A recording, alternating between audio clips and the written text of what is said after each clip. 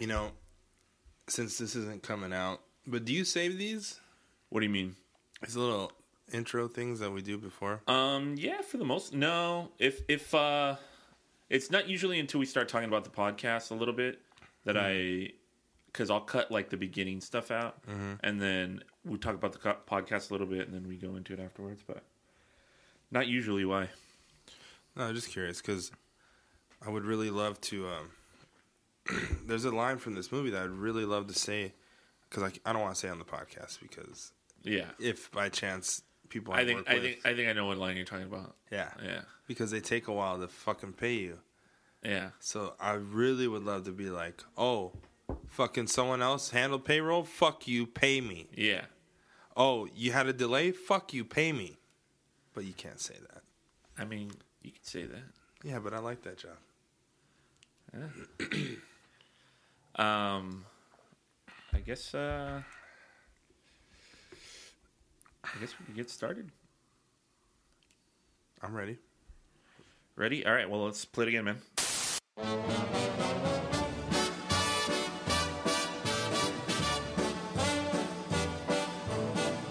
I know I'd go from rags to riches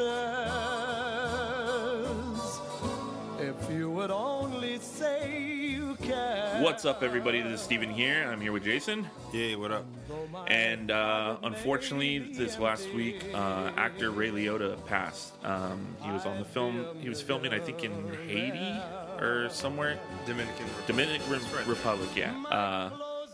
Very different country, but or separate country. It's right next door, right? I believe so, yeah.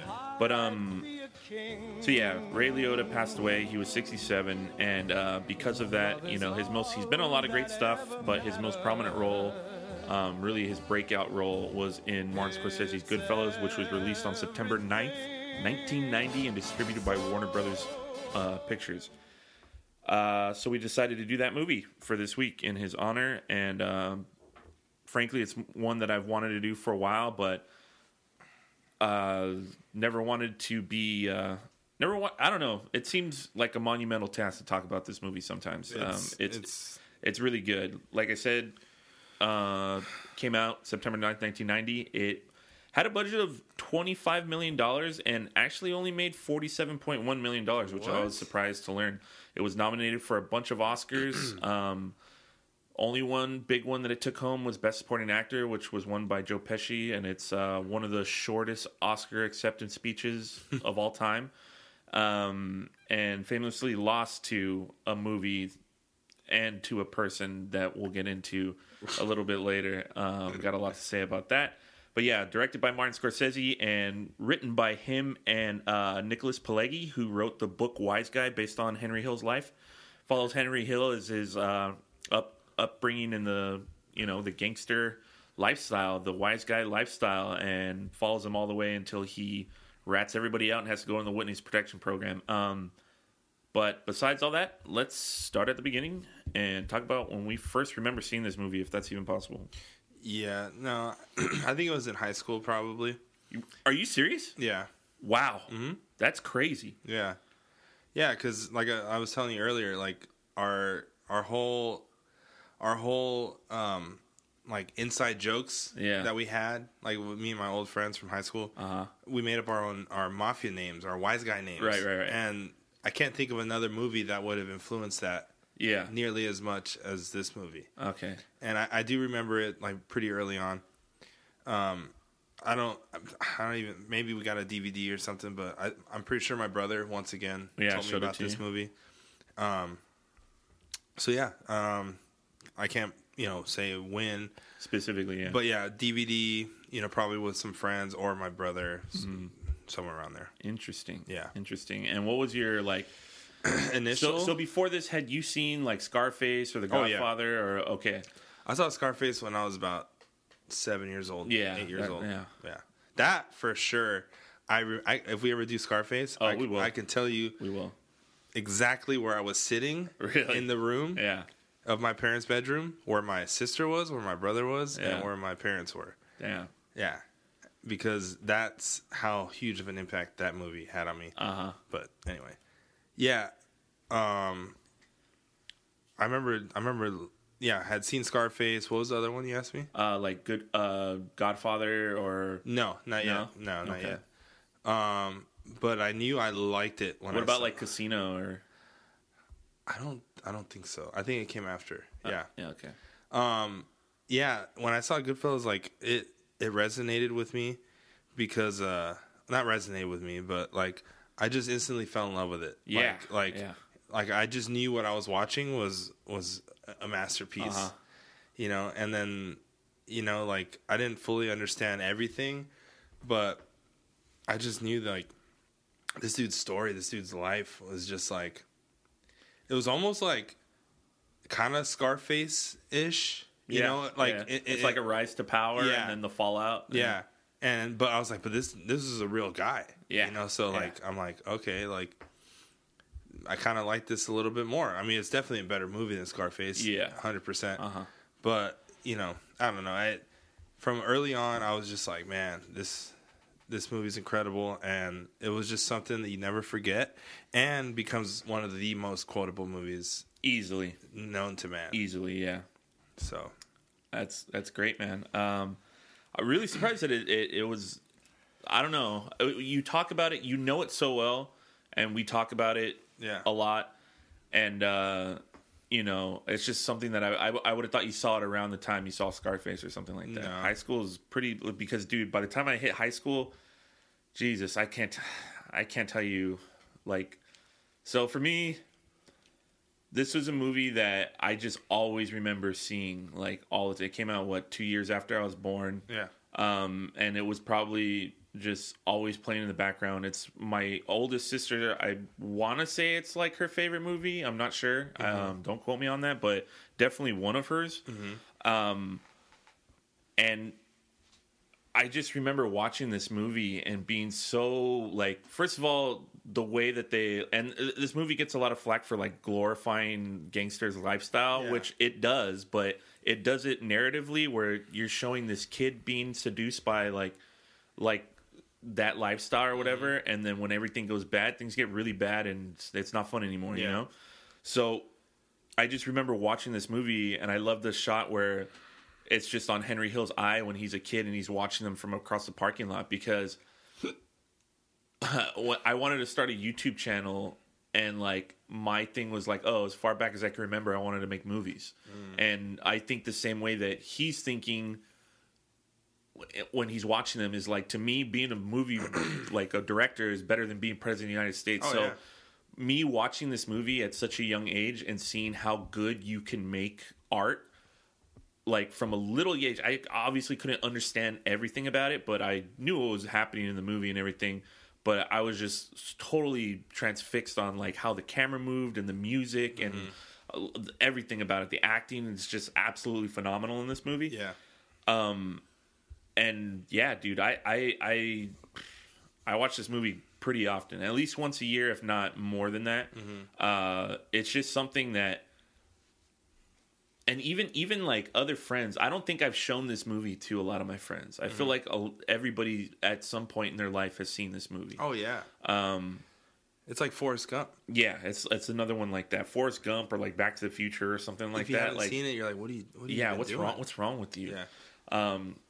Have a guest coming on for an episode pretty soon who's never seen Jurassic Park, and they were they were our age. Yeah. They didn't see Jurassic Park, which is fucking wild. But anyway, I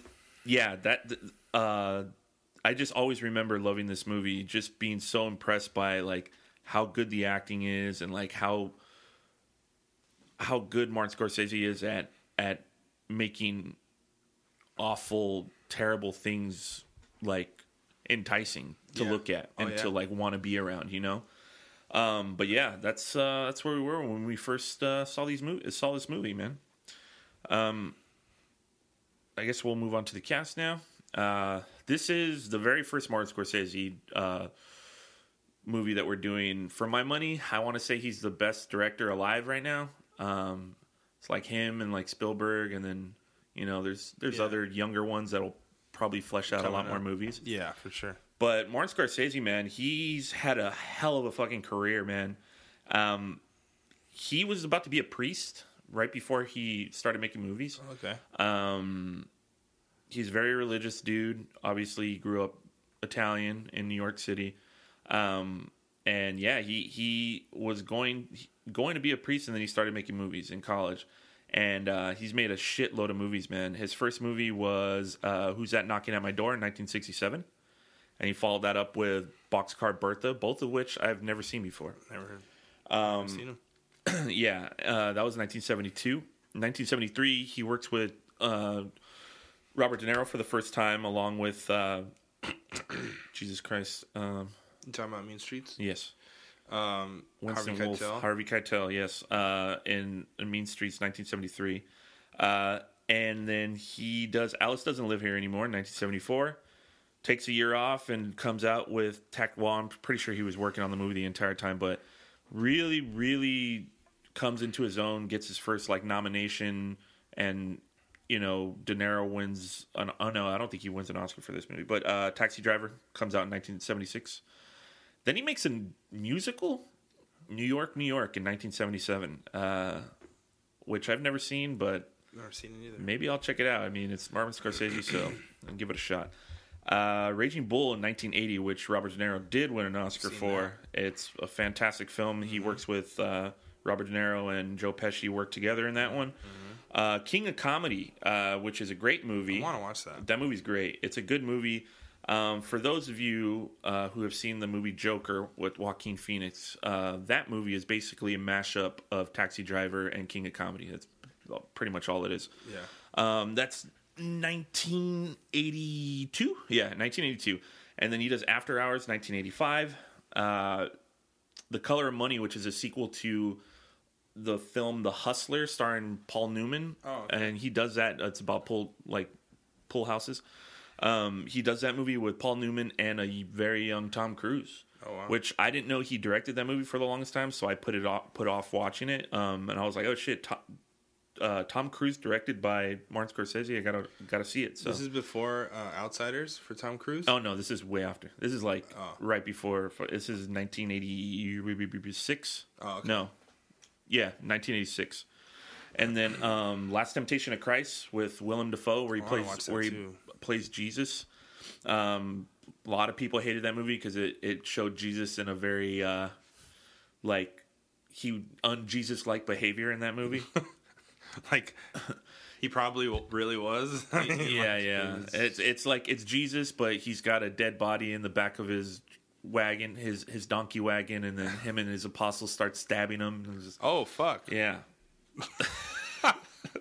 For real? No. Oh, I was just describing Goodfellas with Jesus. Well, fuck. I don't know. Who really knows what the guy was like? Anyway, yes. Then he follows that up with Goodfellas. The movie's nominated for a bunch of awards, including Best Picture, Best Director, Best Screenplay. Like I said, it loses Best Director and Best Picture. But after that, he follows it up with Kundun, which I'd never heard of before. No, I'm sorry. Cape Fear. I'm sorry. Oh, hell yeah. Yeah, Cape Fear with Robert De Niro again, 1991. And then he does Age of Innocence with Michelle Pfeiffer, 1993. Casino in 1995, which is a lot of people really like that movie. Some people don't like it. I think it's good. I love it. It's not as good as Goodfellas, for sure. No. I don't think... Well, we'll get into that a little bit later. But Bringing Out the Dead with Nicolas Cage, 1999. Love that one. He's a ambulance driver. Sees dead people. I remember seeing this movie, Gangs of New York, in 2002. Dude. I was in junior high, and I was just like, yikes. Holy shit, I love that movie. Yikes, this movie is fucking good. Melissa hates how much I love that movie. That is the first... no, we've talked about it. But it's just, how can you not feel that way about that movie? It's so good. And I'm like... Can we watch this? Because I know you haven't seen this movie. Yeah. And she goes, no, I don't want to watch it with you. Okay, I'm like, why? Look, this is what you do. Ex-girlfriend I had, she never wanted to watch Office Space. So one day, we were sitting on the couch, I put in Office Space, and she's like, what is this? And then I made sure to go past the credits, and I was like, oh, it's Moonstruck, because that was a DVD that was laying around my house. And she's like, okay, loved the fucking movie. And when it ended, I was like, you just fucking watch Office Space. How do you like me now? Anyway, but yeah, Gangs of New York. This is the first time he works with Leonardo DiCaprio, and he goes on after working with Robert De Niro so many times, a total of 8 times in a movie. He moved on to Leo, became his new it guy. Yeah. So he does that Gangs of New York 2002. Then he works again with Leo on The Aviator in 2004. The Departed in 2006 when he finally wins Best Director. After all of that. After all those movies, he finally wins Best Director. Shutter Island with Leo again in 2010. Dude. Hugo, which was a great movie. It's a child movie. It's about... I haven't seen that one. It's about this kid who meets John Milius, I believe is his name. Dude that did Trip to the Moon and a bunch of other cool effects movies. Then he does Wolf of Wall Street in 2013 with Leo. I've been wanting to rewatch that. Great movie. He does Silence with Adam Driver. I have not seen that one. That one's good. 2016. He just did The Irishman in 2019. That movie's fine. I haven't finished it. It's not one of his best. Acting's good. It looks good, but the story just kind of drags and it's fine. And he's going to come out with Killers of the Flower Moon with Leonardo DiCaprio. That should be good. I think he's still firing all cylinders here. So we love Martin Scorsese. He's had a brilliant career, ups and downs, lefts and rights. But Great eyebrows. Great eyebrows. He's just an amazing director, and he's got that really fast talk, and he's a real tiny dude. He talks real fast, got thick eyebrows, and just he's great. We love Martin Scorsese here. So yeah. So next up, obviously we're going to talk about the star of the film, Mr. Ray Liotta. I don't understand why he wasn't really a bigger star. Obviously, he doesn't have the look of like a Brad Pitt or somebody like that, but he's so good in this movie, and I would have just imagined that he would have just been cast in like other big directors like good movies in the future. But yeah, he's fantastic in this movie. I can't imagine anybody else playing this part. I'm hoping you have some casting what-ifs, maybe, if you would have found that at some point. But if not... For Ray Liotta? Yeah, for Ray Liotta's part. Oh. Because I cannot imagine anybody else in that role. Yeah, no, I didn't even bother. Maybe we'll find some down the road. But, okay, so like his first film was The Lonely Lady. That's his film debut. And then he's in Field of Dreams in 1989. And, who's in that movie? Your favorite guy. Kevin Costner. Oh, yeah, baby. Fucking just haunts me everywhere I go. Look, we're going to make something of this. Like we said earlier, we're going to find a way to work him in or do like a segment of Kevin Costner. Possible. Or I'll say a line of his, and then I'll say like 3 different lines. Okay. And it'll be like, who said which one did Kevin Costner say? Oh God. Yeah, so then after that he main star as Henry Hill in Goodfellas. And then in 1992 he does Unlawful Entry and No Escape. And Operation Dumbo Drop in 1995, Unforgettable in 1996. Turbulence, where he's like a villain on a plane. I remember seeing that when I was really young. Yeah, he's a scary guy. He can be be very intimidating. Swear to God on my fucking mother, if you touch her again, you're dead. You hear me? You said Unlawful Entry already? Yeah. My brother tells me to watch that one. I haven't seen it. You haven't seen it? He said, "Man, it's a good movie. Fucking great movie." Also 1997, Copland, which you were telling me about the other day, which I have not seen. I saw this movie when I was really young, and I don't remember Ray Liotta in it, but Muppets in Space, or Muppets from Space, actually, has a big year in 2001. He's in Hannibal, where he gets his skull taken off. And I don't like that part. You don't like it? Is it like too much for you? I think it's a little much for me. And I don't mind bloody shit or gory, but the fact that he eats his own brain? I don't like that. And I don't like that it's Ray Liotta. that is happening to him. Yeah, it's pretty creepy. It's creepy, and I'm just like, damn. He's he really agreed to do that. Yeah. For that to happen to him. I don't know. I don't like it. You don't like it? You think it was emasculating? I think it was too much. Well. And yeah, I don't like that part. Anyway, so yeah, he's in Hannibal, and then he's in a movie called Heartbreakers with Sigourney Weaver and Jessica Love Hewitt, and Gene Hackman, which I found surprisingly charming when I saw it. And he's also in Blow, where he plays Johnny Depp's father. Great fucking movie. Can't wait to do that one on there. Narc in 2002. Narc is sick, too. We talked about that one. John Q as well. 2009, he does a movie with Seth Rogen called Observe and Report. And it's a really, really dark comedy, like as dark as you can get without it being like... Actually, it is pretty violent as well. But super funny in that movie. He's... Yeah, really funny in that movie. If you haven't seen it and you watch it, you could be like... Obviously, Ray Liotta's in it, but they use some of the same music for beatdowns in Goodfellas. There's a lot of Goodfellas influences in that movie. Funny movie. Then he does... What's the movie that I... damn, no, that's not it. Place Beyond the Pines? Yeah, Place Beyond the Pines, but I don't know what year it comes out. 2012, yeah. Place Beyond the Pines in 2012, I watched...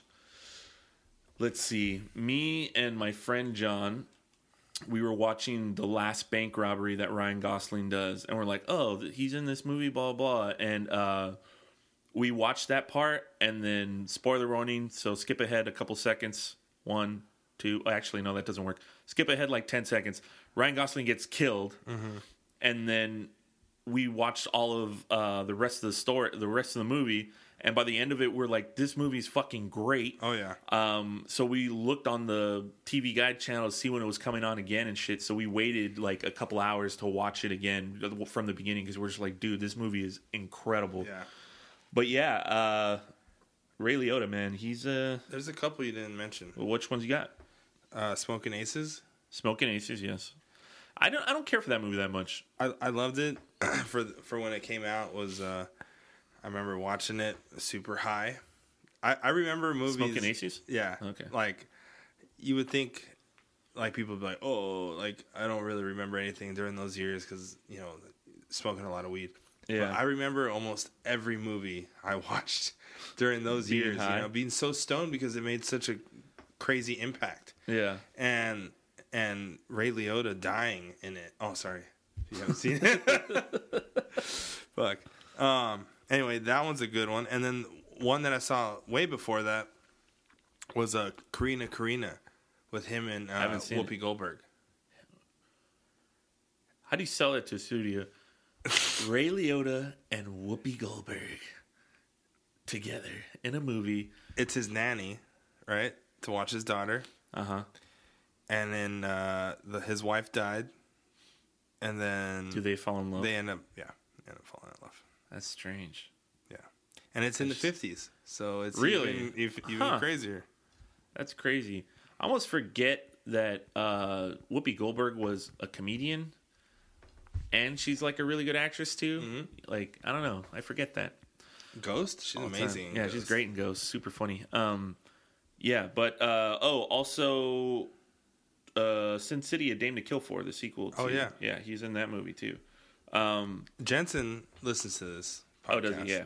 And so you'd be amiss if you didn't say this last one. What's that one? Even though I don't like this movie, but I love Ray Liotta in it. Uh-huh. Because he plays the head of this motorcycle gang or club. What the fuck? Wild Hogs. Wild Hogs. Yeah.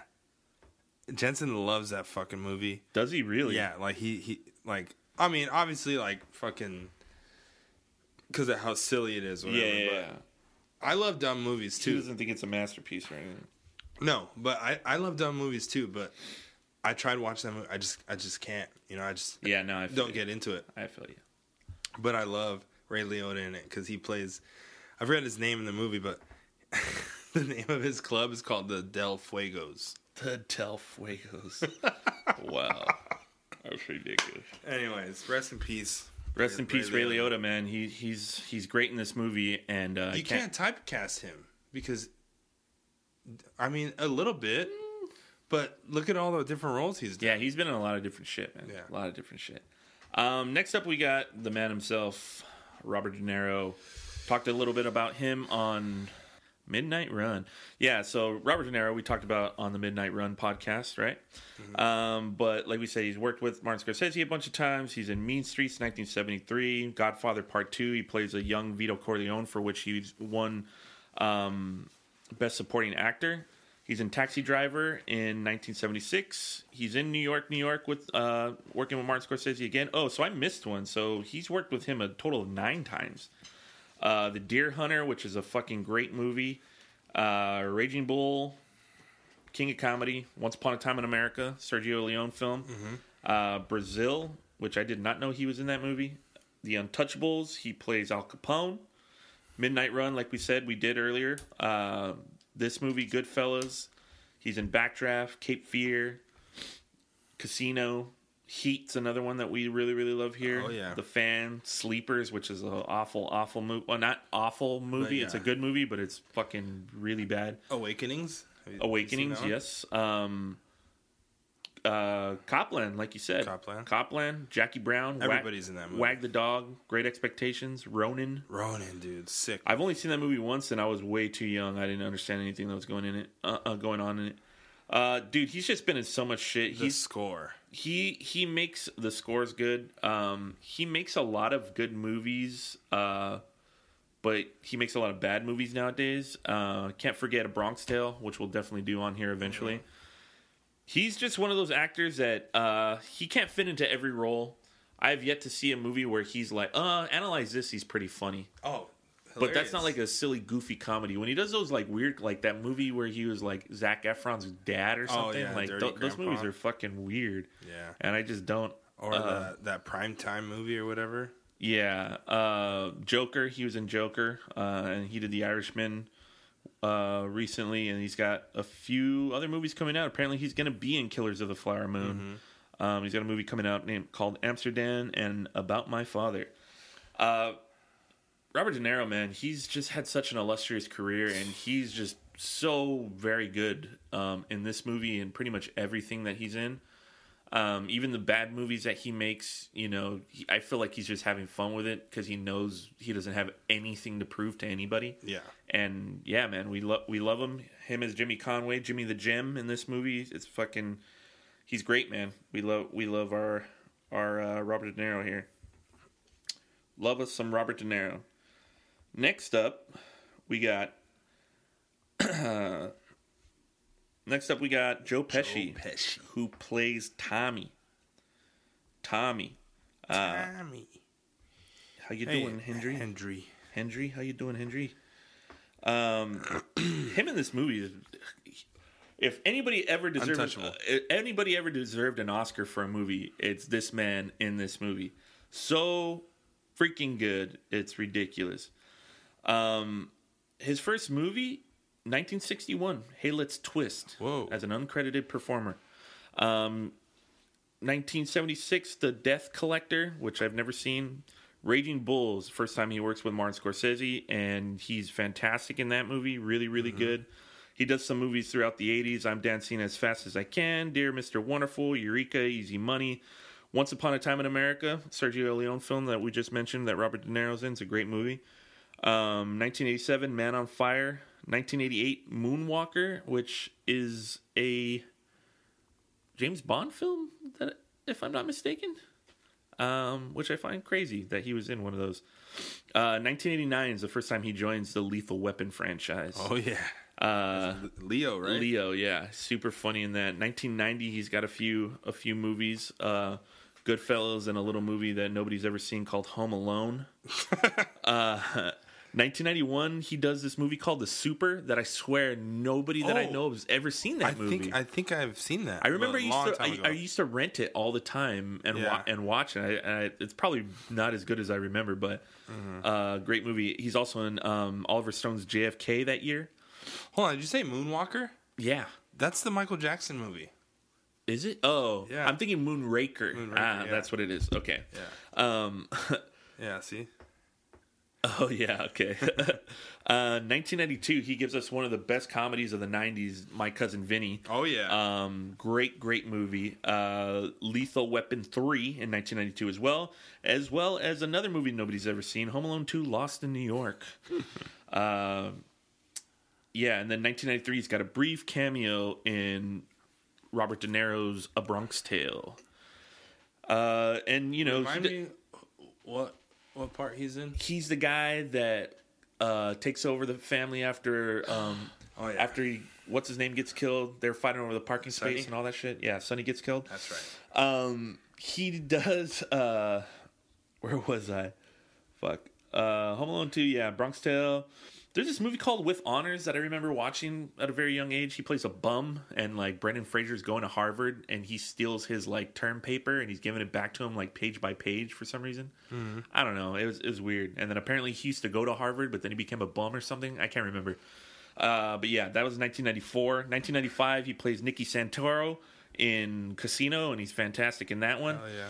Then he does another comedy called Eight Heads in a Duffel Bag in 1997. Dude. I've never seen that movie. Oh man, Jerry doesn't like it. Oh, I every time I bring it up, he's like, "Ugh, I'm not watching that again." Nah, I was like, it's so silly. Yeah. But David Spade's in there, right? Yeah. Oh, okay. Yeah. I think that movie's funny as hell. Okay. Because of him. Yeah. 1998, he does Lethal Weapon 4. Leo Getz. Okay. Another movie directed by Robert De Niro, The Good Shepherd. He is in that as well. He's got a little cameo in there. And then he kind of stopped acting for a really long time. 2000, he'll go few and far in between. In 2010, that was so Good Shepherd's in 2006. Before that, he hadn't made a movie since 1998. Then he goes 2010, Love Ranch. 2016, A Warrior's Tale. And then the 2019, he does The Irishman with Martin Scorsese again. And yeah, he's fucking great.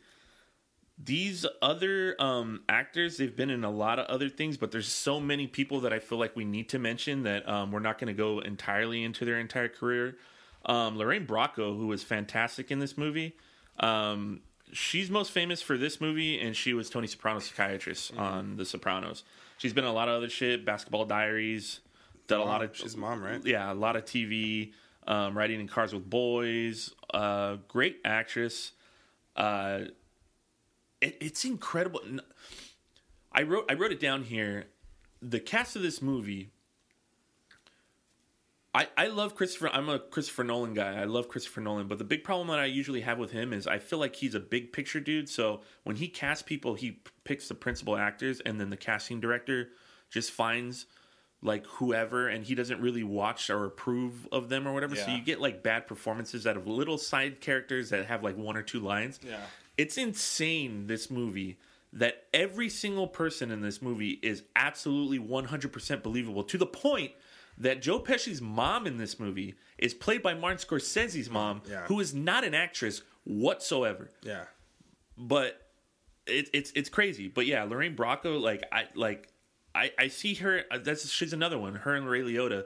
Obviously, she had a really big run on The Sopranos, and she's been in other stuff. But I don't understand why after this movie she wasn't like an A-lister. She's so good in this movie.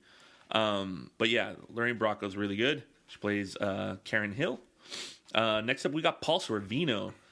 This is a guy who I feel like should be in more stuff. He's been in a lot of stuff.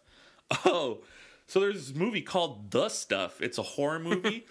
And he plays a super duper racist general for some reason. Like, the general's just, for some reason, really racist. Like, it's totally out of left field. It has nothing to do with the movie at all.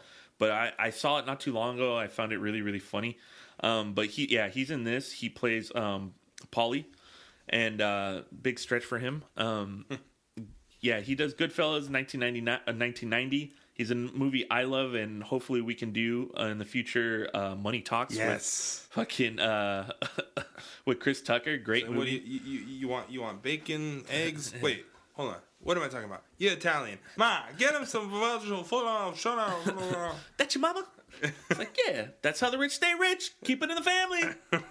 Dude, yeah, so good. He's in William Shakespeare's Romeo and Juliet, which he puts out a knockout performance. He's in The Gambler with Jimmy Caan. Bunch of stuff, bunch of good stuff. I did not know for years that his daughter is Mia Sorvino from Romeo and Michelle's fucking high school reunion. Shit. I had no idea that was him. He's got some of the best stares in this movie that I've ever seen anybody give. He's in Dick Tracy as well, Bullworth, bunch of great stuff. A lot of stuff I haven't seen. Which is kind of surprising, but he's fantastic in this movie. Gives out a great performance. And then we got Frank Vincent, who recently passed away, so R.I.P. to him as well. I think that was like last year, though, or the year before. He plays Billy Batts. He was also on The Sopranos. He's got a bigger part in Casino than he does in this movie. He's in Raging Bull. He's in Copland, the movie you were talking about. Mm-hmm. He's in a movie called Jungle Fever. Doing the Right Thing. Bunch of stuff. I don't think he's ever really starred in anything, really, but, he's in Belly. Is that the... Nas, DMX. Yeah, DMX. I was going to say DMX. Is that the DMX movie? Yeah. Honorable mention to Christopher Serrone. He plays the young Henry Hill. I don't think he's really been in much of anything else. Yeah, not really. Next, we got... It's too bad. Michael Imperioli, who is famously Chris on The Sopranos. He plays Spider. He's been in a bunch of shit too. Shark Tale, The Call, Basketball Diaries as well. I think he's in the remake. Yeah, he's in that remake of Old Boy. Mm-hmm. Which was it you that didn't know that was a Korean movie? No, I knew that was. Oh, okay. I was like, somebody was like, "Oh, you have to see that movie, Old Boy," and they were explaining it to me, and I was like, "Wait, are you talking about the same movie?" And they're like, "Yeah, with that white guy." I was like, "Nah, dude, you're watching the wrong one." Yeah, I saw the original first. Dead Presidents. He's in that movie. Oh, yeah. Super fucked up. They cut his dick off and shove it in his mouth. Last Man Standing. Last Man Standing. That's a sick one. I need to watch that movie again. I haven't seen it in so long. But yeah, he's got that small part in this movie. Super good. Great scene. That's probably going to be one of our favorites. Who else do I want to mention? Tony Cicero, who plays Tony Stacks. He plays Paulie on Goodfellas. He's been in a lot of shit too. He's got a really small part in this movie, but he's in Bronx Tale. He was on The Sopranos, and he's pretty funny. Another honorable mention: Chuck Lowe, who plays Maury, which is super funny character in this movie. He's in King of Comedy with Robert De Niro. A lot of guys from that movie. Yeah. Night in the City with Robert De Niro as well. Sleepers with Robert De Niro. He just likes working with Robert De Niro. Mistress, 1992 movie. Yeah. Also another guy that just died not too long ago, Paul Herman. This is a guy that I didn't notice who he was until I watched Silver Linings Playbook over and over again one year because I was, I don't know, sad or something. But he's in that movie. He's got a pretty funny part in that movie. He's in American Hustle. Works with David O. Russell twice on those ones. He's in a movie called Crazy Heart with Jeff Bridges that he won a fucking Oscar for. He's in this movie, Goodfellas. He's in The Irishman. I don't remember him that. He's in Heat. He's in a bunch of shit, man. A lot of stuff. Analyze That, which was the sequel to Analyze This. He's in Copland too. All these people work together like over and over again, apparently. Yeah. Just so much. Who else do we got here? Samuel L. Jackson famously in this movie. I always forget that he's in this movie. Yeah. Everybody knows Sam Jackson. Yeah, we don't. Jurassic Park, Pulp Fiction, just one of the biggest actors alive. He's Mace Windu. Debbie Mazar. Debbie Mazar has been in a lot of shit. She was on Entourage for a long time. She's in Batman Forever. She's in Goodfellas. She's in Empire Records, which is a movie that Jerry hates, for those of you out there that wanted that information. So I Made Her an Axe Murder. Bunch of stuff. She's great. She plays Sandy in this movie. Let's see. Frank Silvero. Fucking Carbone. Frankie Carbone, yeah. Frankie Carbone. I know he's in more stuff, but really all I know him from is this movie, The Godfather 2, and The Wedding Singer. Hold on. He's in Cop and a Half. I haven't seen that movie since it came out. I saw that movie at the drive-in when I was like 3 years old. That movie was in in the famous box of movies that you had, movies that we had that we weren't supposed to have, but we had him, and he's one of the henchmen or the fucking cronies in that movie. Fucking hilarious. Also, we got Tony Darrow, who's in this movie. He's also in Mickey Blue Eyes, which is another funny comedy with gangster comedy with Hugh Grant and Jimmy Caan. Then another honorable mention. He doesn't have a name in this. He's just kind of moving shit in the back. But Vincent Pastore, who plays Pussy on The Sopranos, he's in this as well. And is there anybody else you want to mention before we move on from the cast? No, just Frank Severo. That's why I started clapping. Oh, okay. When you mentioned him. Oh, I would have been really pissed if I didn't mention this. Kevin Corrigan's in this. He plays Henry Hill's brother, Michael Hill. Is the guy that he's that guy for sure. But I've been making an effort to talk about him because he's in so many things, and I think he's so funny. Superbad, Pineapple Express, this movie, Slums of Beverly Hills, Detroit Rock City, which we did already. Yeah. This cast is fucking stacked, dude. It's absolutely stacked, and great cast, great ensemble cast, and everybody's just really, really fucking good in this.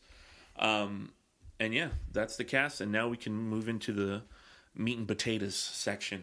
All right, well, as far as the movie goes, what about it stood out to you this time watching it? Or what do you think about that?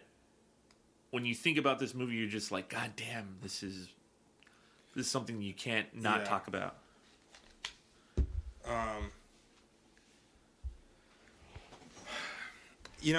I don't know if anything like that really popped out because I've noticed a lot of things, but there was one really small thing that I noticed that it's not even anything deep or anything, super like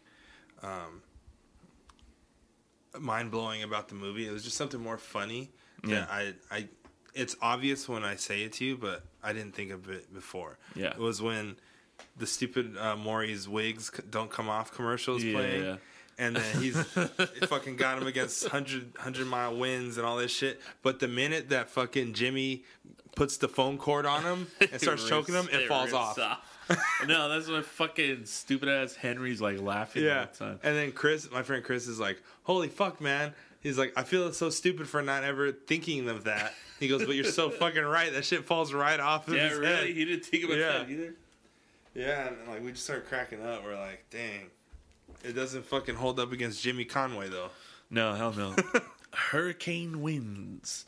I watched this movie yesterday, and just right from the beginning, man, the way this movie starts, you have no context of what's going on. Like, oh, do I have a flat? Blah, blah, blah, whatever. And then they open up the trunk. Yeah. You see an already bloodied body in the trunk. You don't know how it got there. And then there's before they open the trunk, the brake lights are on, so everything's all red. Yeah. Already, like just draped in red, and I just thought like, damn, it was like fucking so iconic for this movie. There's a lot of red in this movie actually. Yeah. And God, they open the trunk and Billy Batts is all bloodied up and everything, pretty much on the fucking edge of death and shit. And Tommy pulls out that giant ass knife and starts dude, that noise just no top. Oh, fuck. And then not needed at all. Robert De Niro just fucking unloads a fucking revolver into his guts, and the trunk slams shut, and then you get that famous line, "All my life, as long as I can remember, I wanted to be a gangster." Yeah. And then you get the first needle drop, and just this movie just 0 to 100 in 10 seconds. You're in for 3 seconds ride. Flat. I mean, like just so crazy. Yeah, you're in for it. You're like, holy shit. Yeah, but yeah, it's just a crazy opening to a movie, and if that doesn't draw you in, then yeah, because like screenplay wise, if you're trying to get somebody to read something, if you're usually like action movies, they start with an action scene or something like that. If I'm reading that and this is like page 1 and that's what happens, I'm like, I need to see where this is going. So what a great way to write a screenplay. Like we said, Martin Scorsese and the writer of the book Wise Guy, they wrote it together, and geez, it's fantastic. How close is it to? Well, it's not the same. It's about Henry Hill, you said, right? Yeah. So the book, so the movie was supposed to be called Wise Guy, which is the name of the book. Nicholas Pileggi, he was a journalist, so he did a lot of research on the subject. And apparently Martin Scorsese was going to make this movie earlier, but he put it off for a long time. And then when they were doing their rewrites or whatever, they changed the name to Goodfellas. So also, I was reading that in like early, like when they got the main cast, Tommy, Jimmy, and Henry, they got the three of them together, and they were filming parts of the scenes, but Scorsese told them, like, oh, you guys can say and do whatever, like improv everything, blah, blah, blah. So they recorded like all their scenes together just to see how they would do it. And then they started like writing down like improv lines that they came up with or whatever. And then they reincorporated them into this like revised script that they did later on, which I thought was really interesting. But yeah, like I said, this movie starts off fucking insane. And then you get Henry Hill when he's a young kid and he's looking at these gangsters, and you know, and it's crazy how many needle drops are on, and they're like consecutive. You would think that people would just be like, oh, there's another song, there's another song, because there's movies that don't do it this well. So for instance, I'm thinking like the first Suicide Squad movie that came out with like Jared Leto and the really shitty one. The way that movie starts is there's like a needle drop for each individual character. They're trying to save it with that. Yeah, and I was just like, dang, this is bad. Yeah. But in this movie, there's like the helicopter scene where he's running around town. Dude, there is like 13 songs that play in that sequence, like over the course of maybe like 7 minutes. But it makes sense that happens then too, is because he's like wired and going in 7 different directions, and just like music's just changing over and over again. The editing's faster and everything. But yeah, so we see a young Henry Hill watching these gangsters fucking, and you get some of the best like over the fuck's the word, voiceover work that I've ever heard. And Henry Hill's just describing these people's lifestyle and why he's so attracted to it, where he comes from, where his family comes from and everything. And then he starts working for the gangsters. And I just love the kids standing outside of the fence watching him park the cars and everything. Just so cool. And I love, dude, one of my this is something me and my sisters and my cousin would say all the time is one of my favorite parts in this movie is when Henry goes to Tootie and he's like, I can't make any more deliveries anymore because his dad's beating him up because he's ditching school. He'll kill me. And he's like, well, you gotta make deliveries. You're gonna fuck everything up. I can't make any more deliveries. What do you mean you can't make any more deliveries? You're gonna fuck everything up. My dad said he's gonna kill me. Look. Come on with me. That in dead kid? No. What about him? Nope. That's the guy. Get him. Excuse me. Yeah?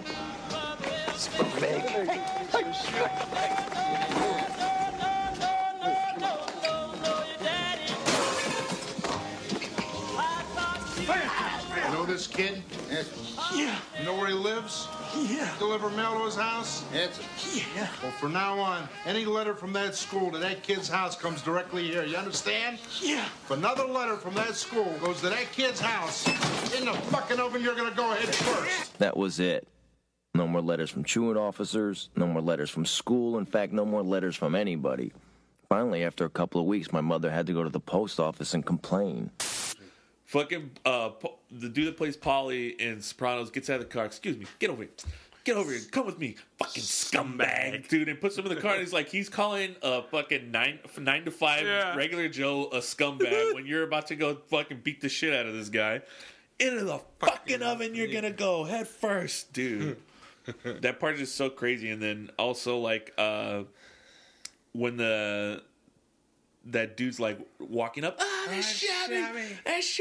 Dude. Real fucking jerk. You know what, kid? You're a real, I wrote that down. You're a real jerk. 8 aprons you wasted on that guy.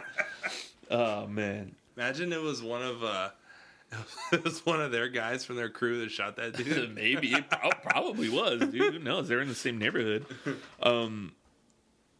Also, just like basically all of Henry talking about him getting into the lives, or like when he's a child, the whole kid part of that is an incredible way to introduce the audience to all those guys, all those dudes, how things are going to be. Why he loved it so much, and then do you think Martin Scorsese really probably didn't come up with that, but popularized it? I can never say that word. Popularized that, like the way he introduces all these different people.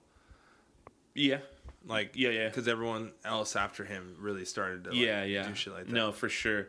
And that's another thing too, is like the way he utilizes music in his films.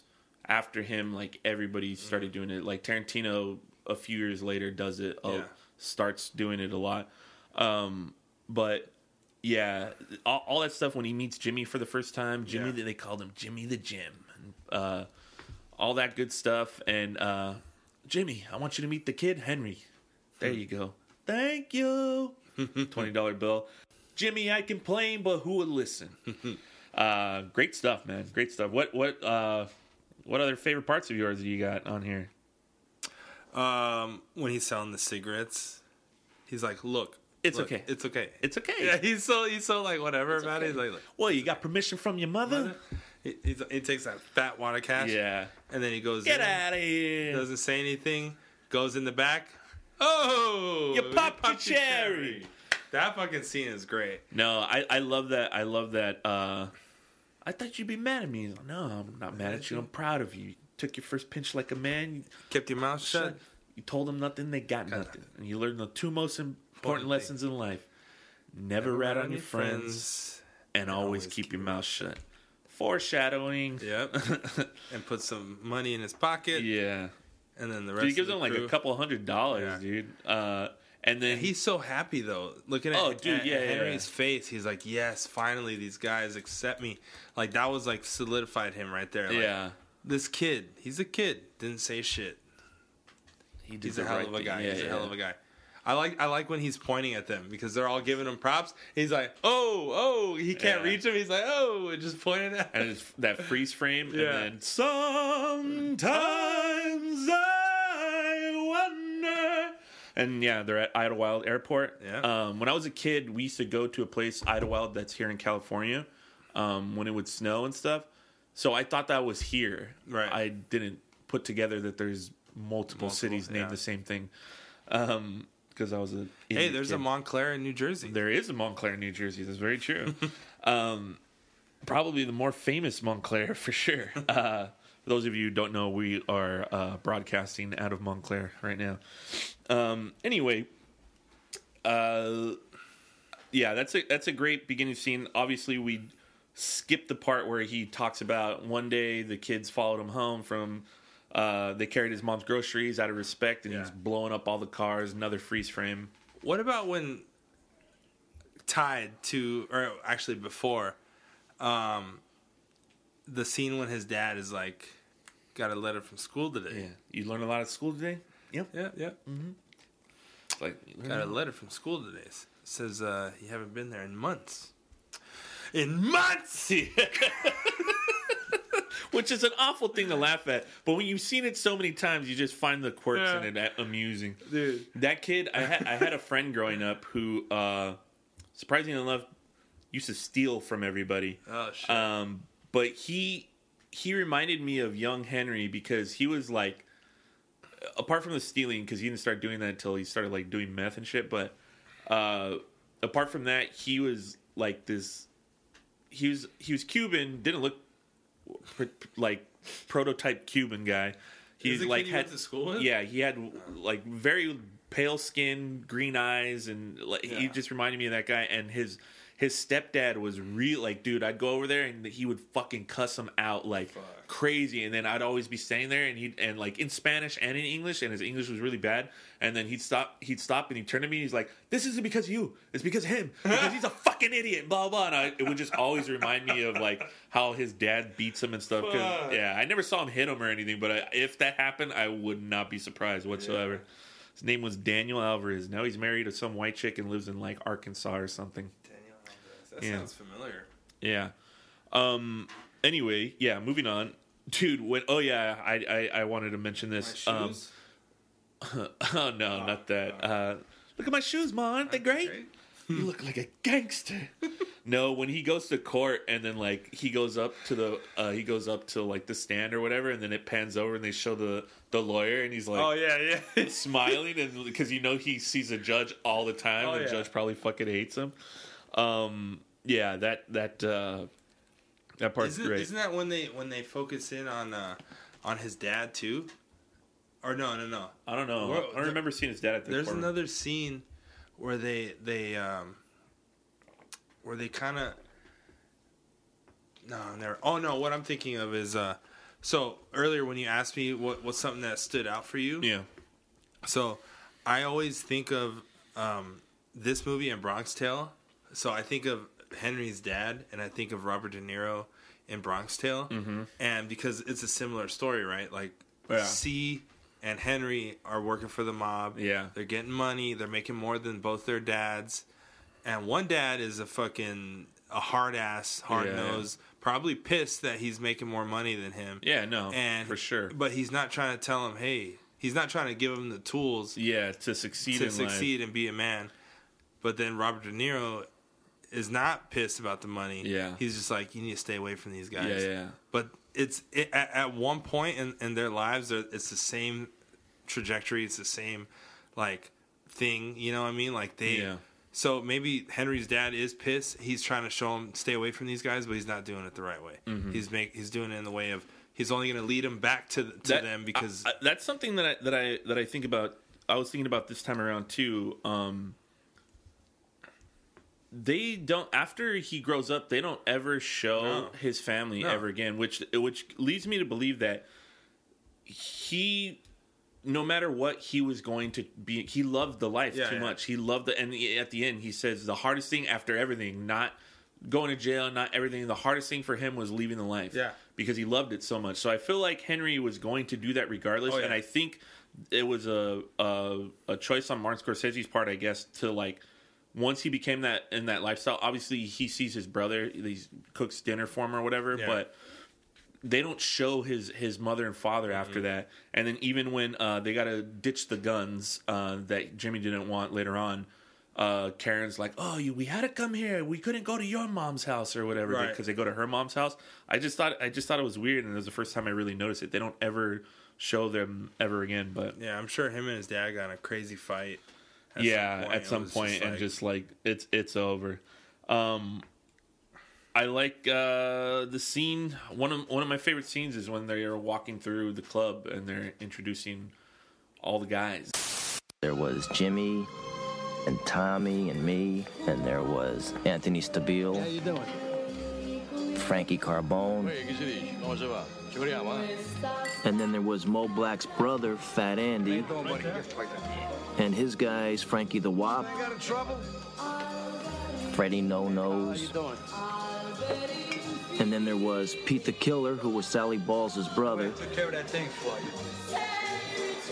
And you had Nicky Eyes. What's up, guy? And Mikey Francesi. That guy, yeah, I want to see him. And Jimmy Two Times, who got that nickname because he said everything twice, like... I'm gonna go get the papers. For us, to live any other way was nuts. To us, those goody-good people who worked shitty jobs for bum paychecks and took the subway to work every day, worried about their bills, were dead. And they were suckers. They had no balls. If we wanted something, we just took it. If anyone complained twice, they got hit so bad, believe me, they never complained again. It was just all routine, and you didn't even think about it. Yeah, that's what I'm talking about. Is like, so famous. Yeah, it's Martin Scorsese, and some of the names in there are just absolutely great. I like somebody's brother, Fat Andy. Oh yeah, Mickey Eyes. Hey guy. Hey, what's up, guy? Hey, what's up, guy? Jimmy the Killer is like, hey, remember I told you, or remember I did that thing for you. Don't forget I did that thing for you. It's like, damn, dude. Yeah. That's what you tell me every time I see you. Dude, yeah, some of the names in there are just absolutely awesome. Jimmy 2 times. Jimmy 2 times. You got that name for saying things. Everything 2 times. Let me get the papers. Get the papers. Yeah. Incredible. The way that the camera moves through there is just really nice. Frankie Carbone. Oh, dude, Frankie Carbone. Hilarious in this movie. Como se ve? Some shit. Dude, yeah. Just go. I love the fucking way Mickey Eyes looks, because he's got like those really big ass glasses, but his eyes just seem like sucked back into his head. I don't know. Just everybody in there's got a fantastic look. That's Mickey Blue Eyes, right? Or Mickey Eyes, the What's Up guy. What's up, guy? Yeah, that's yeah. Dude, that dude seems like the coolest guy in there. just the way like he's talking, he's like, "What's up, guy?" Yeah, what's up, guy? Like he's paying a little respect, but he's got to get back to his conversation. Like, dude, trying to bang this broad over here. I'm trying to bang this broad. Yeah, yeah. So I love that part. It's great. Let's see, what else do we got here? Oh, I like when I just like that line.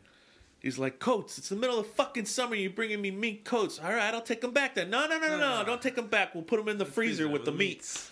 Yeah, that's the scene that Pussy from The Sopranos is in. Right? Yeah, he's in the background of that scene.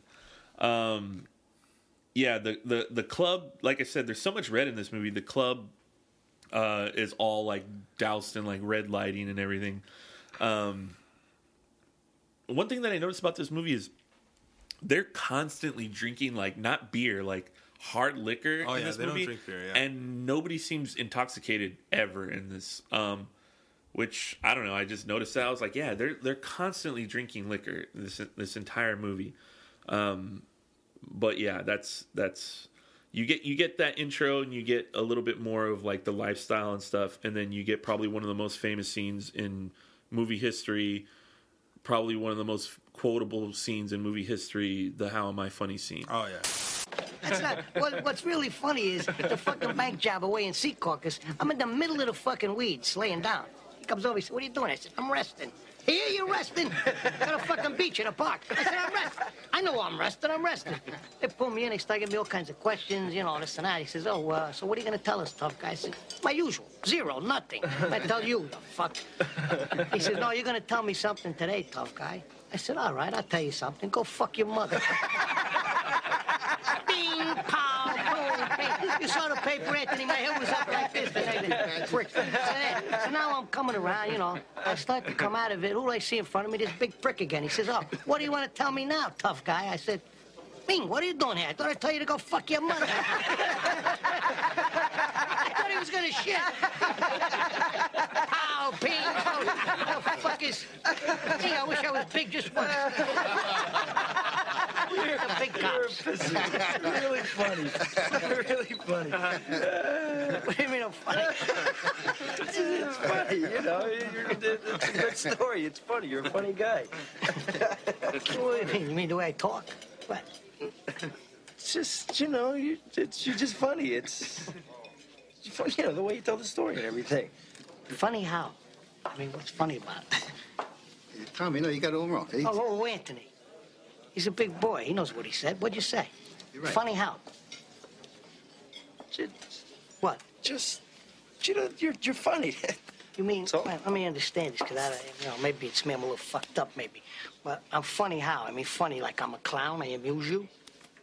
I make you laugh. I'm here to fucking amuse you. What do you mean funny? Funny how? How am I funny? Not just, you know how you tell the story. What? No, I don't know. You said it. How do I know? You said I'm funny. How the fuck am I funny? What the fuck is so funny about me? Tell me. Tell me what's funny.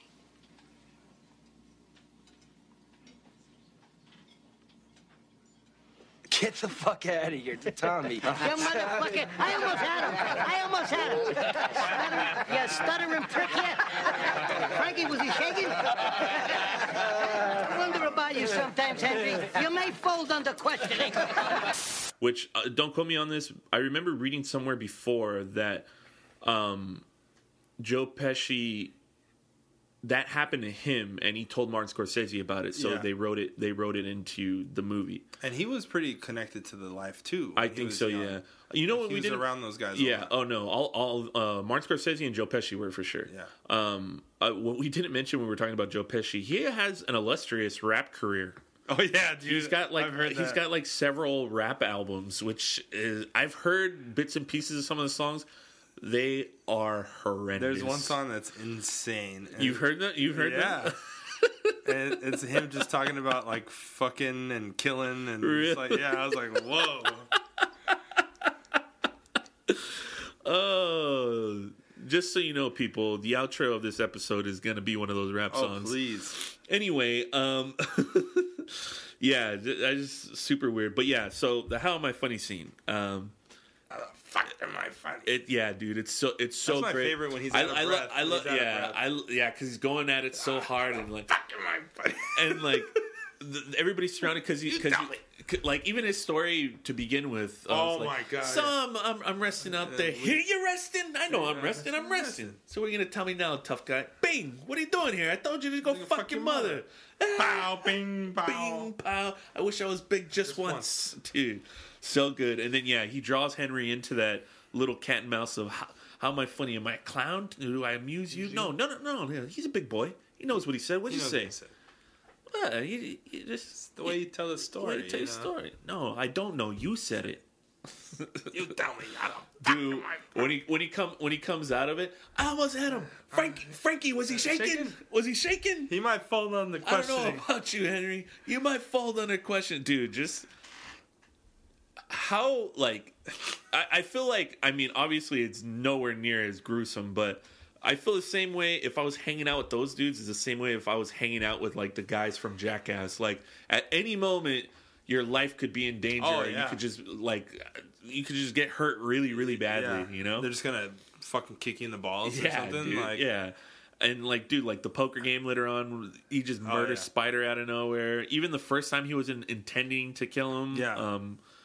Yeah. Or intending to shoot him, he fucking shoots him in the foot. Yeah. But that scene super duper iconic.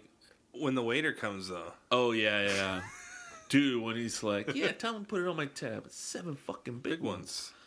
Thought I'm getting fucking pinched over here. Yeah, dude, just can you believe this guy? He asked me to christen his kid. $7,000. $7,000 I told him. $7,000. You know you're supposed to be doing this stuff too, you know. Dude, yeah, and it's so crazy to think too. Like he's just got that gun in his waistband, just like like dude, you're gonna shoot your dick off, bro. Hanging over me like a vulture, dude. That like when I saw that waiter, I was like, why? I would ride 2 hours. Oh, why is he working there? Yeah, I would ride 2 hours in the snow away from there. If I would not work there. No. Anybody. I would never work there in a million years. Unless you're trying to get into the action. Hell no. And that guy definitely was not. Yeah. That dude was probably, not probably, clearly from out of town.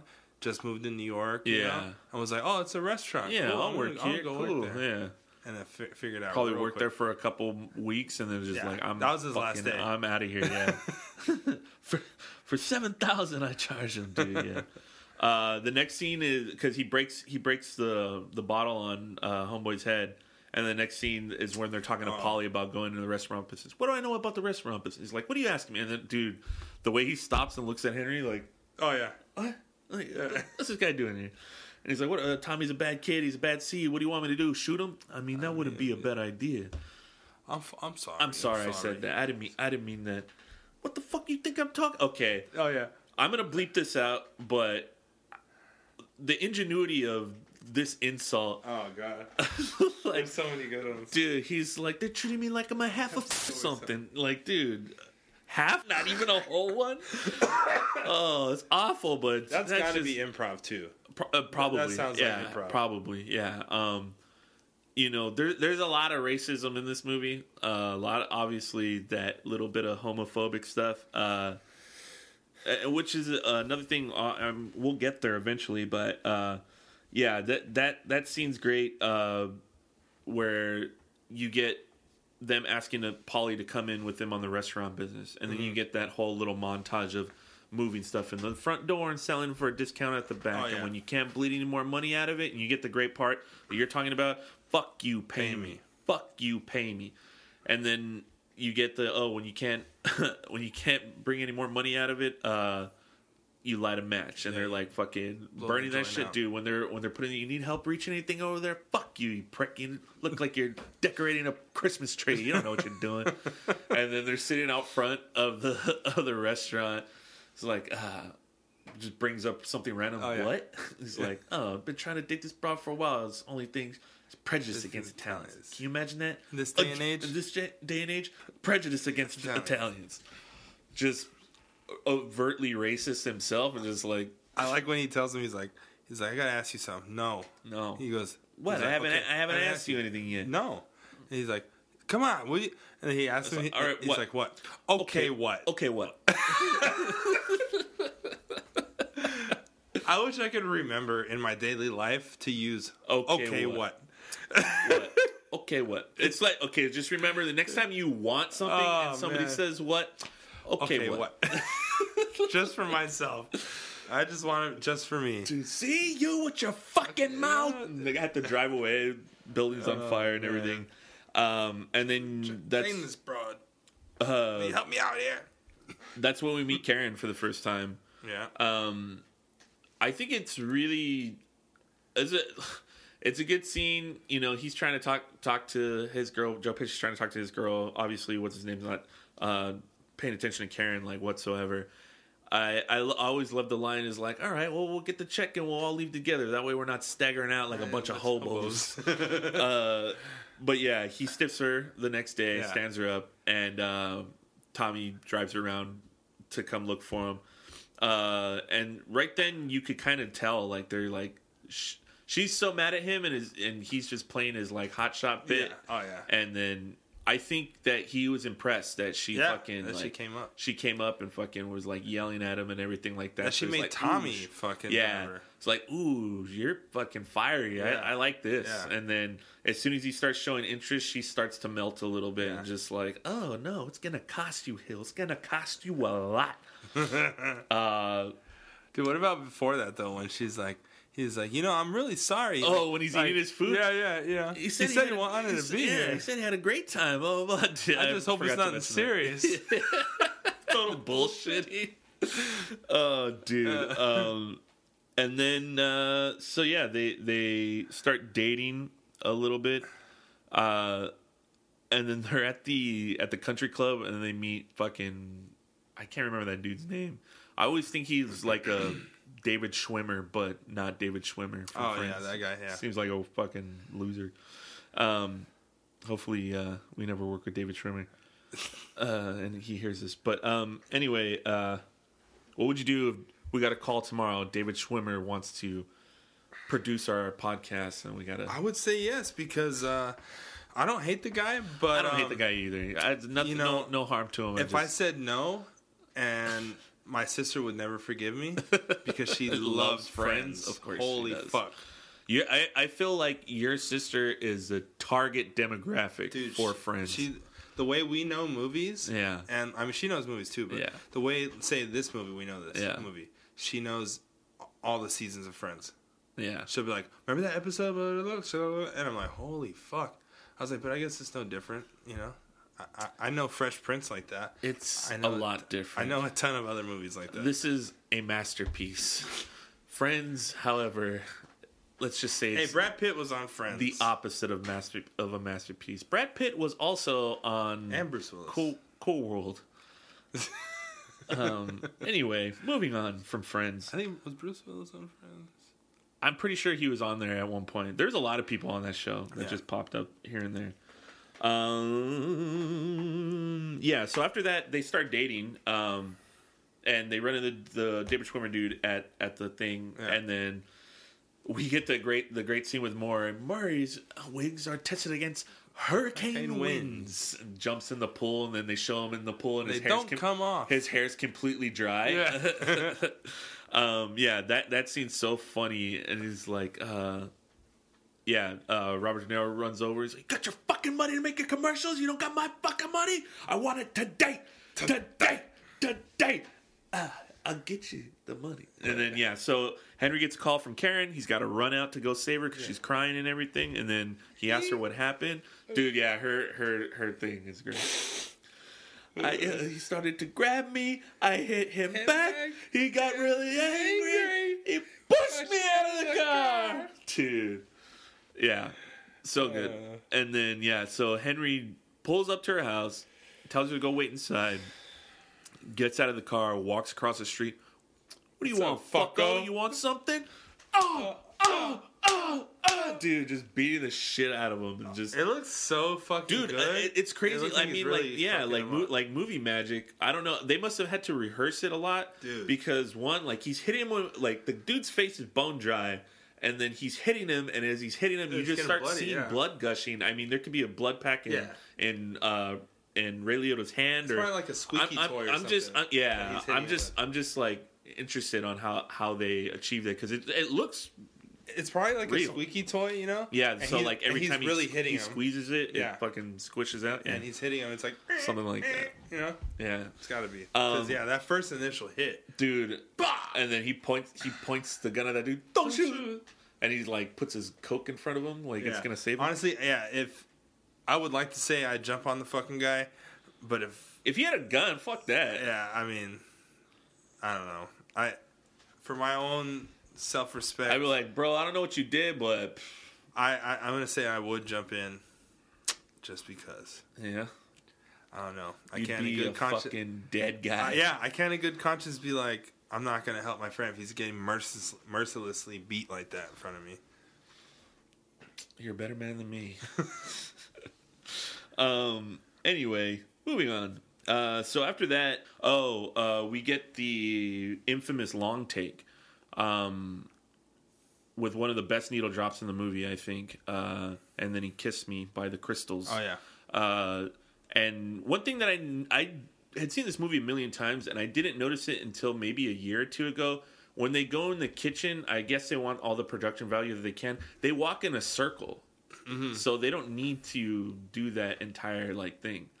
But that part's really, really great. Just the way it's filmed, the amount of timing and rehearsal and lighting that would have went into something like that is gargantuan, and the fact that it came out that good. I don't know how many takes they did. I'm sure they did quite a few, but there's so many people in the the club. There's so many people in the kitchen moving, and the lighting has to change and all that stuff. It's just it's an incredible scene. It's brilliantly shot, and it's just giving you more, especially Karen's introduction to that lifestyle. It's just giving you more and more of why people might put up with the dangers of this life, because it's so glamorous and you can have everything so easily. If you want something, you could just take it. It's seducing. But yeah, that scene's great, and I always love the joke. Wonderful doctors in the building. Gave a guy 6 months to live, couldn't pay the bill, gave him another 6 months. I love this crowd. My wife, please. That part's great, and then there's just that whole montage of them getting. I like also when they sit down, and then it's brings in the champagne. He's like, oh, what the or the wine. He's like, oh, what is this? And then they're like, oh, it's from the table over there, and they're all with their drinks. Hey. What do you do? What do you do? I'm in construction. You don't feel like it's a construction worker. I'm a union delegate. And she's like, fuck, I don't know what that is. But yeah, he woos her, and then they end up getting married. The wedding scene's really fun too, don't you think? Yeah. I really love the wedding scene. The part where they're lining up to give them the money, and some of them are thicker than others, and all that it seems crazy. Yeah. I'm very curious to know how much money they got on that one day. Oh, at least $100,000. At least, for sure, without a doubt. Well, think about it. I can't remember what part it is. Oh, dude, when they after the Latanza during the Christmas part, when he gives Karen that fat wad of stacks of bills, they're all thousands. Oh shit! So he hands her $40,000 in her hand. like, because it's a thick ass stack of money. Yeah. It's crazy. Oh, I also love in the wedding. That's the first time you see Tommy's mom. It's like, why don't you be like Henry? He's got a nice girl. He's settling down now. That, like, she's just so good in this movie. It's amazing. Oh, fun fact about her. Apparently, I mean, we'll get to it eventually. So whatever. I like when Karen's doing her monologue, her bit. Yeah. Marie, yeah, and this is Peter. I'm sorry, I get confused myself. This is Polly and Marie. Yeah. Once they finished introducing me to everybody, I felt like I was drunk. Yeah, I'm glad that she got her own monologues in this movie. Her character is really, really important to how Henry works and why he does what he does. Mm-hmm. And she just Lorraine Bracco is just so good in this movie. One thing that I forgot to mention about the scene where he beats the dude in the driveway. He walks back over to her and he hands her the gun and he says, "Here, hide this." Yeah. And she puts it in the milk box. Worst place. Which is the dumbest place. A milkman's gonna come to take that bottle and for those of you who are not our age, this didn't even happen when we were young. Yeah. When our parents were younger, the way people got their milk was they would have a box in front of your house and a milkman would take your empty bottle and then put a new bottle of milk in there, and that's how you got your milk. She puts it in that box. It's in front of her house. Anybody could find it. She does it like right after that shit happens too. The dudes across the street could totally just be like, "Oh, the fucking gun's in there," or whatever. That's just one thing that I was like, "Yeah, what?" It's annoying." Yeah. I don't think it's a bad. I don't know. It's weird. I think it just shows how little she knows about that. Yeah. I think so too. Oh, right here. I'll put it right here. Yeah. What else do we got? Oh, so they get married and everything's like cool at the beginning. She's getting introduced to the wives. Karen's Jewish. Damn, that's a big spider. Should probably kill it. Karen's Jewish. Or bite somebody. When I'm hardly in this room. Karen's a Jewish lady, and when she's meeting all the wives and everything, and that chick's doing her, we should have looked up her name because that lady's in a lot of stuff too. She's doing giving her a pedicure. Oh, yeah. And she's like, "Hey, I'm from Miami. You ever been there?" It's like, "No." It's like, "It's nice, but it's like you died and woke up in Jew heaven." Yeah. It's like, Jesus Christ, dude. No, but they know she's Jewish, though, right? They had like a Italian wedding. I don't know if all of them know that she's Jewish. They gotta know. I don't know. They gotta know because they know everyone knows that Henry's not full Italian. I don't know. I have no idea. Maybe, probably. I guess I don't know. I feel like they might know. Yeah, but anyway, that part's funny. All her monologue stuff is really good. And then everything's going good, and then immediately after, like, problems start happening when they're getting married, and then I love the part where her mom's railing into her. She's like, "Oh my God, don't bring your father into this. You don't know how I feel. Dad, don't bring him into this. He hasn't been able to digest a decent meal in 6 weeks. He's not Jewish. You know how these people live," and all that stuff. Jesus. And then, dude, so son comes up and Henry's like putting his key in the door. They open up the door.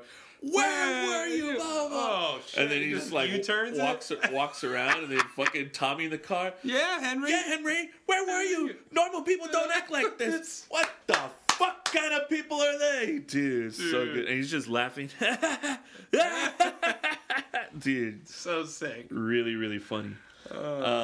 It's like fucking 5:30 in the morning too. It's just. Oh. One thing that I noticed this time around is the part where they're ripping off one of the trucks. It was like, "Oh, if we ran out of money, we would just steal something else or whatever." Mm-hmm. And one of my favorite lines too is, "Where's the fucking strong box, you varmint, you?" I always miss an opportunity to call somebody a varmint. I think that's a great like Yosemite Sam insult, but it's just really funny. There's a part where the police come over and.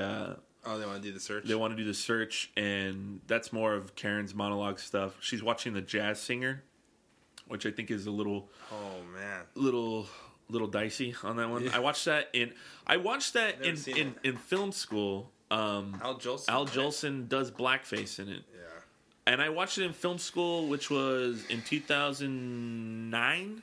I wonder if today they'll still let people show that, because I watched that movie and I watched Birth of a Nation, which is basically about the Civil War but told from the perspective of the South, which is not good. So I'm wondering if they still show if they allow people to show the way the culture is now. Why is that movie so important to like a student or school? The Birth of a Nation? No, Jazz Singer. Oh, Jazz Singer. It's the first movie with sound in it. Oh, okay. With dialogue in it. Most of it is still like title cards. But it has a couple scenes where it's there's sound in it. Oh, okay. Yeah. And like dialogue. But yeah, she's watching that movie. Obviously, Martin Scorsese's a huge film buff. I'm sure he's seen that movie when he was younger too. So that's probably why that's in there. So funny story about when they're showing like still the good stuff with Henry and Karen. The closet that they have, dude, just stacked with all those different suits. Like I would give anything for like a wardrobe like that. That'd be so dope. And she's got all her dresses on one side, all his suits. But he's taking out these stacks, these racks and racks of fucking money out of his waistband.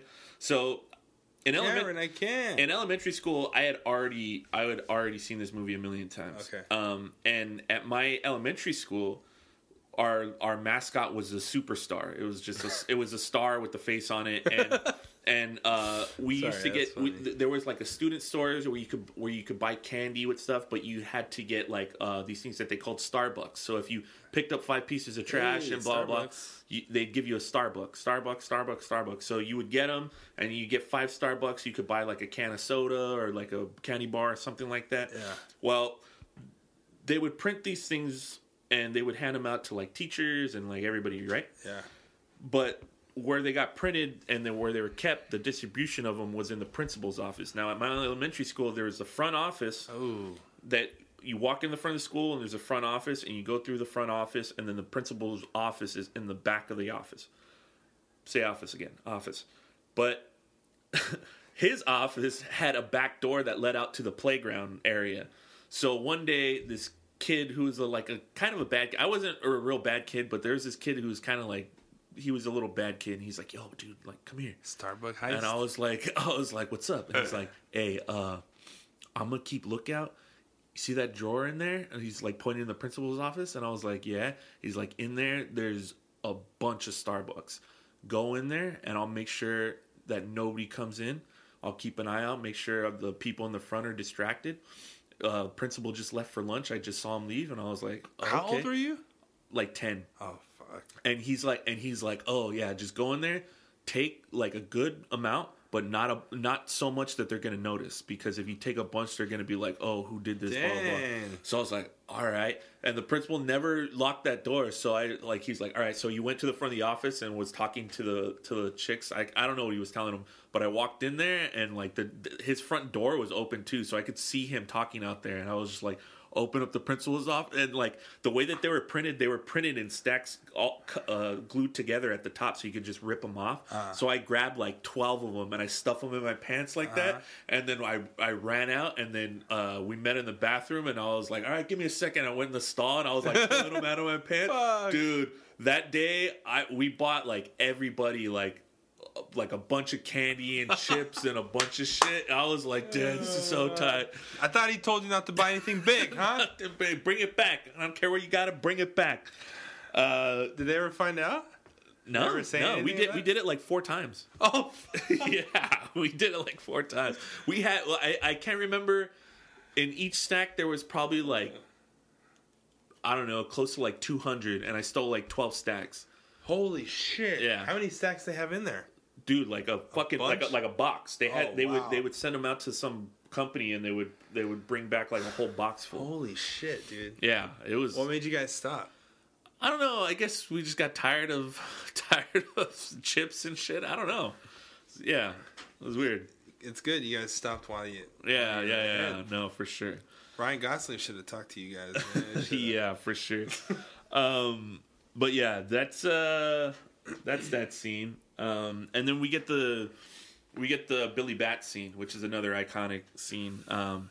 So Billy Bats has just gotten out of prison. and he's at Henry's. They imply that it's Henry's like place, like it's his bar, which is crazy because they don't even go into everything that they have going for them. Like Henry's got a bar. They make no other mention of that at all. Whatever the shit that he got going on, I'm sure one of them has like a car dealership that they're fronting and shit or whatever. Sam's Hot Car Lot. Yeah, Sam's Hot Car Lot.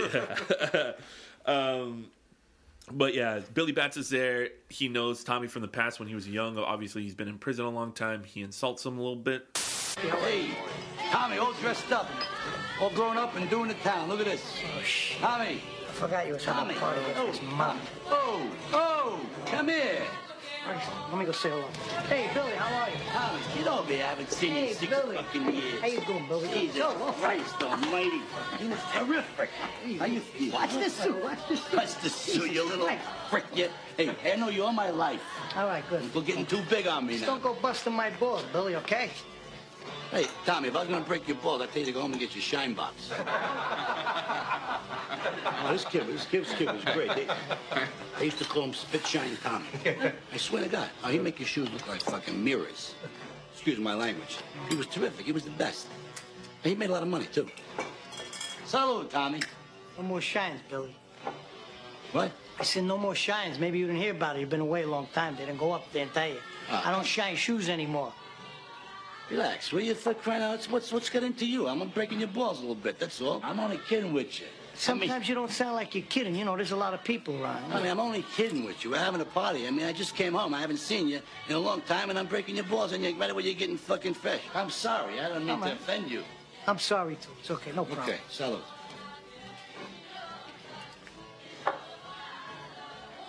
Now go home and get your fucking shine box. Motherfucking you fucking piece of shit! Yeah. Come on. Let him go.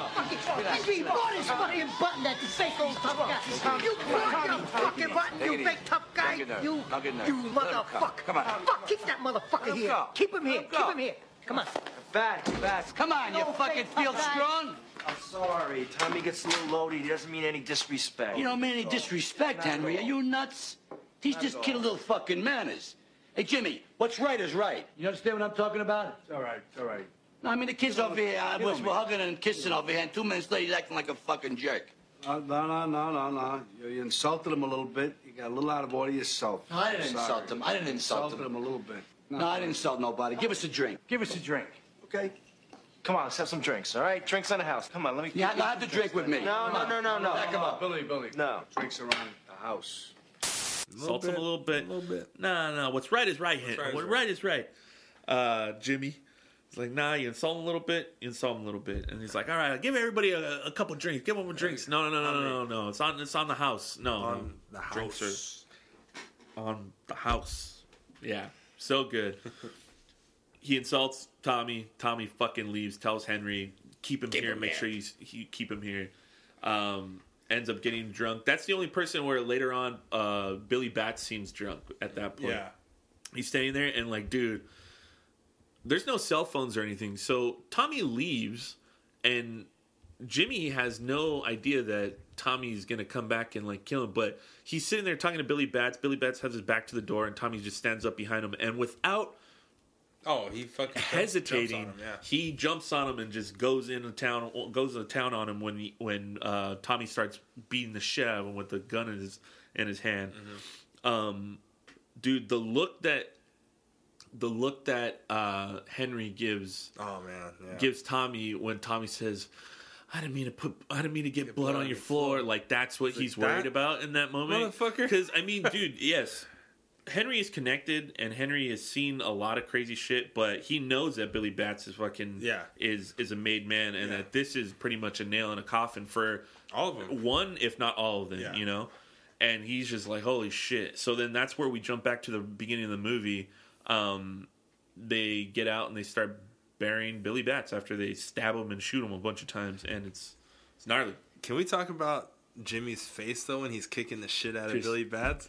Dude, I always just love that his arms going around in a circle like he's a wind up toy, dude. It's the face, so dude. The face he has when he's kicking the fuck out of him is just so great. Dude, yeah, he's man. Motherfucker. Oh, I love it. So yeah, before they go to bury him, actually, damn, why do they stop? They need shovels. So they stop at Tommy's mom's house, and this is another scene with Martin Scorsese's mom, who plays Tommy's mom, and she's fantastic in this movie. She's absolutely wonderful. I just love they go in there trying to keep quiet, and she immediately wakes up and starts cooking dinner for them. And the audacity that you have a dead body in your trunk. Yeah. You go to your mom's house and sit down to have dinner in the middle of the night, mind you, like middle of the night. Have a full dinner because that mom's not going to cook. She's not going to warm up something for you. She's going to make something, hours. Something for you, you know? And meanwhile, Henry's sitting there and he's like so uncomfortable and everything. And then that's why she brings up the story about the guys like Campario. You don't talk much. You don't eat nothing. You don't say nothing. And what? You're always talking? She goes, but in Italian, it sounds much nicer. And then we get the great, listen, Ma, I got to take this knife. We hit a deer on the way over here. It's like, I gotta get it out of the grill. The paws in the grill. What do you call it? The paw, the hoof. Yeah. The hoof. Yeah, I gotta hack it off. It's a sin, man. You bring it back. But bring it back though. Bring it back.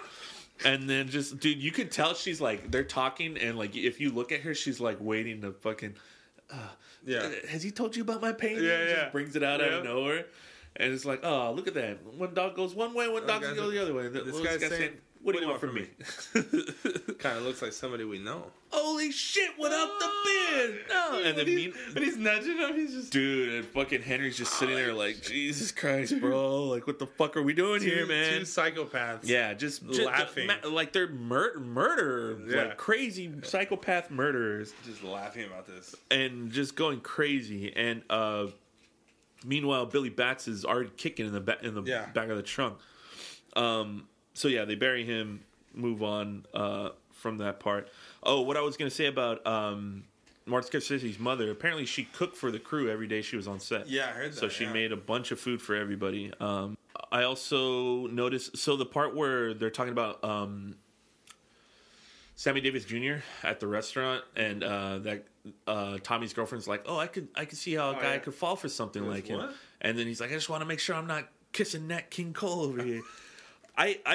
That part's always been kind of humorous to me. You know, they're making light of it or whatever, but I mean, it is super racist for sure. Yeah. And it just sucks. Like, I just thought about like how far like society has come in general, that like that girl was for one instance showing how much of a bigot she isn't, and immediately she like, and then after that, when you're looking at her and the conversation's going on or whatever, she looks like terrified, like she's fucking signed her death note, you know. And I just thought it was strange. Like, I never really paid attention to that, just to her performance. Like, she seems, and especially she's going out with Tommy. Yeah. Like, later on when he's like, "You look at anybody else and I'll fucking kill you," dude. Joe Pesci, when he walks away, he does a stupid smile and like walks off. I was like, dude, he's probably having so much fun in this fucking role. And when he says that to her, she goes, "He's serious." And she's like into it or whatever. It's like, nice. Yeah. Jimmy's wife. Yeah, but yeah, I noticed that the last time, and I just wanted to bring that up. Henry's got to go to Polly's house, and then he's asking about Billy Batts. And this is something that I doubt that they're going to listen to this, but I always had an argument with Jerry about this at the beginning of the movie, and I noticed this time Henry says that Tootie runs the entire neighborhood, and Polly's his brother, so Polly's the boss of that family. Yeah, and in that sequence when he's asking about Billy Batts, he's saying that they're breaking his ball because breaking my balls. They're breaking my balls after this guy. So I'm assuming it's the other families that are asking, like the family that Billy Batts is a part of. Yeah. That's who they're asking about, or who's breaking his balls. And I mean, I don't want to put words in anybody's mouth, but I'm pretty sure Jerry was fighting me on that Polly's the boss of that family. That he was saying that like, oh, he was just like one of the captains or whatever. And I was like, nah, dude, Polly's the boss of that family. Tootie runs the neighborhood, so he's like a capo and shit.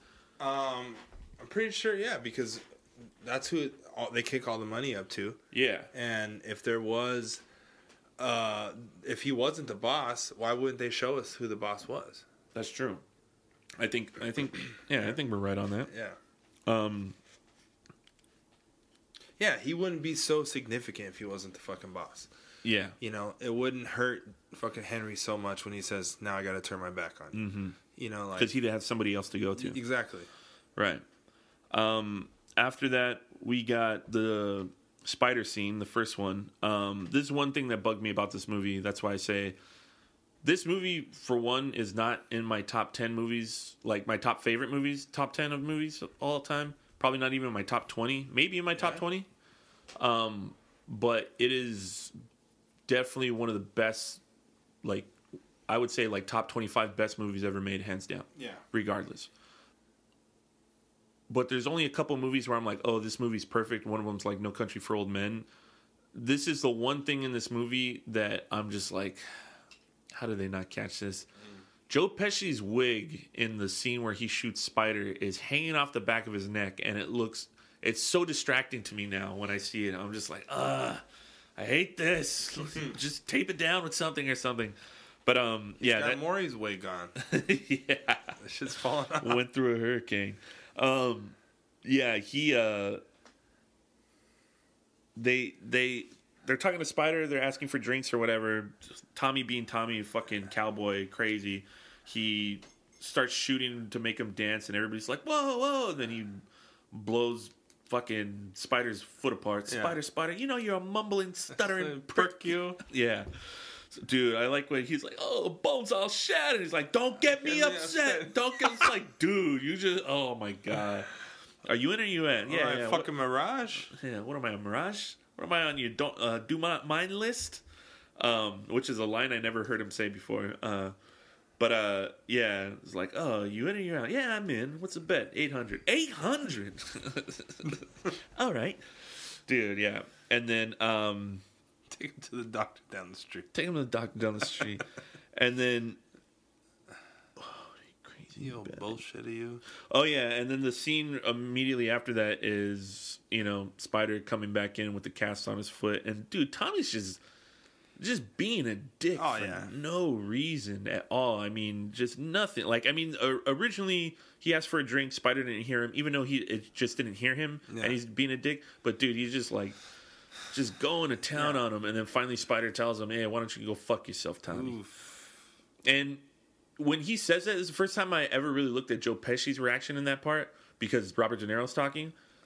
But Joe Pesci actually like kind of like smiles and was like, oh shit, like that. And then Robert De Niro. That's what Jimmy says to him. Yeah, Jimmy's like, are you gonna take this from that guy? You gonna let him get away with that? What's the world coming to? Bow, bow, bow. It's his fault. That's what's. Do you think? Yeah. That he would have not shot him if he didn't egg him on like that? Always. Damn. I always have thought it was Jimmy's fault. I mean, not ultimately because he pulled the trigger. Yeah, but had Jimmy not done that, he probably would have. He probably wouldn't have 100%. Yeah, incited it. Because, dude, you're talking to fucking Jimmy, or not Jimmy, to Tommy, yeah. Crazy fuck out of the whole crew. Yeah, and you're telling him you're gonna let this guy get away with that? He goes, of course not. Boom, boom, and he already doesn't like him. He's dead. Probably would have just grown up to be a rat.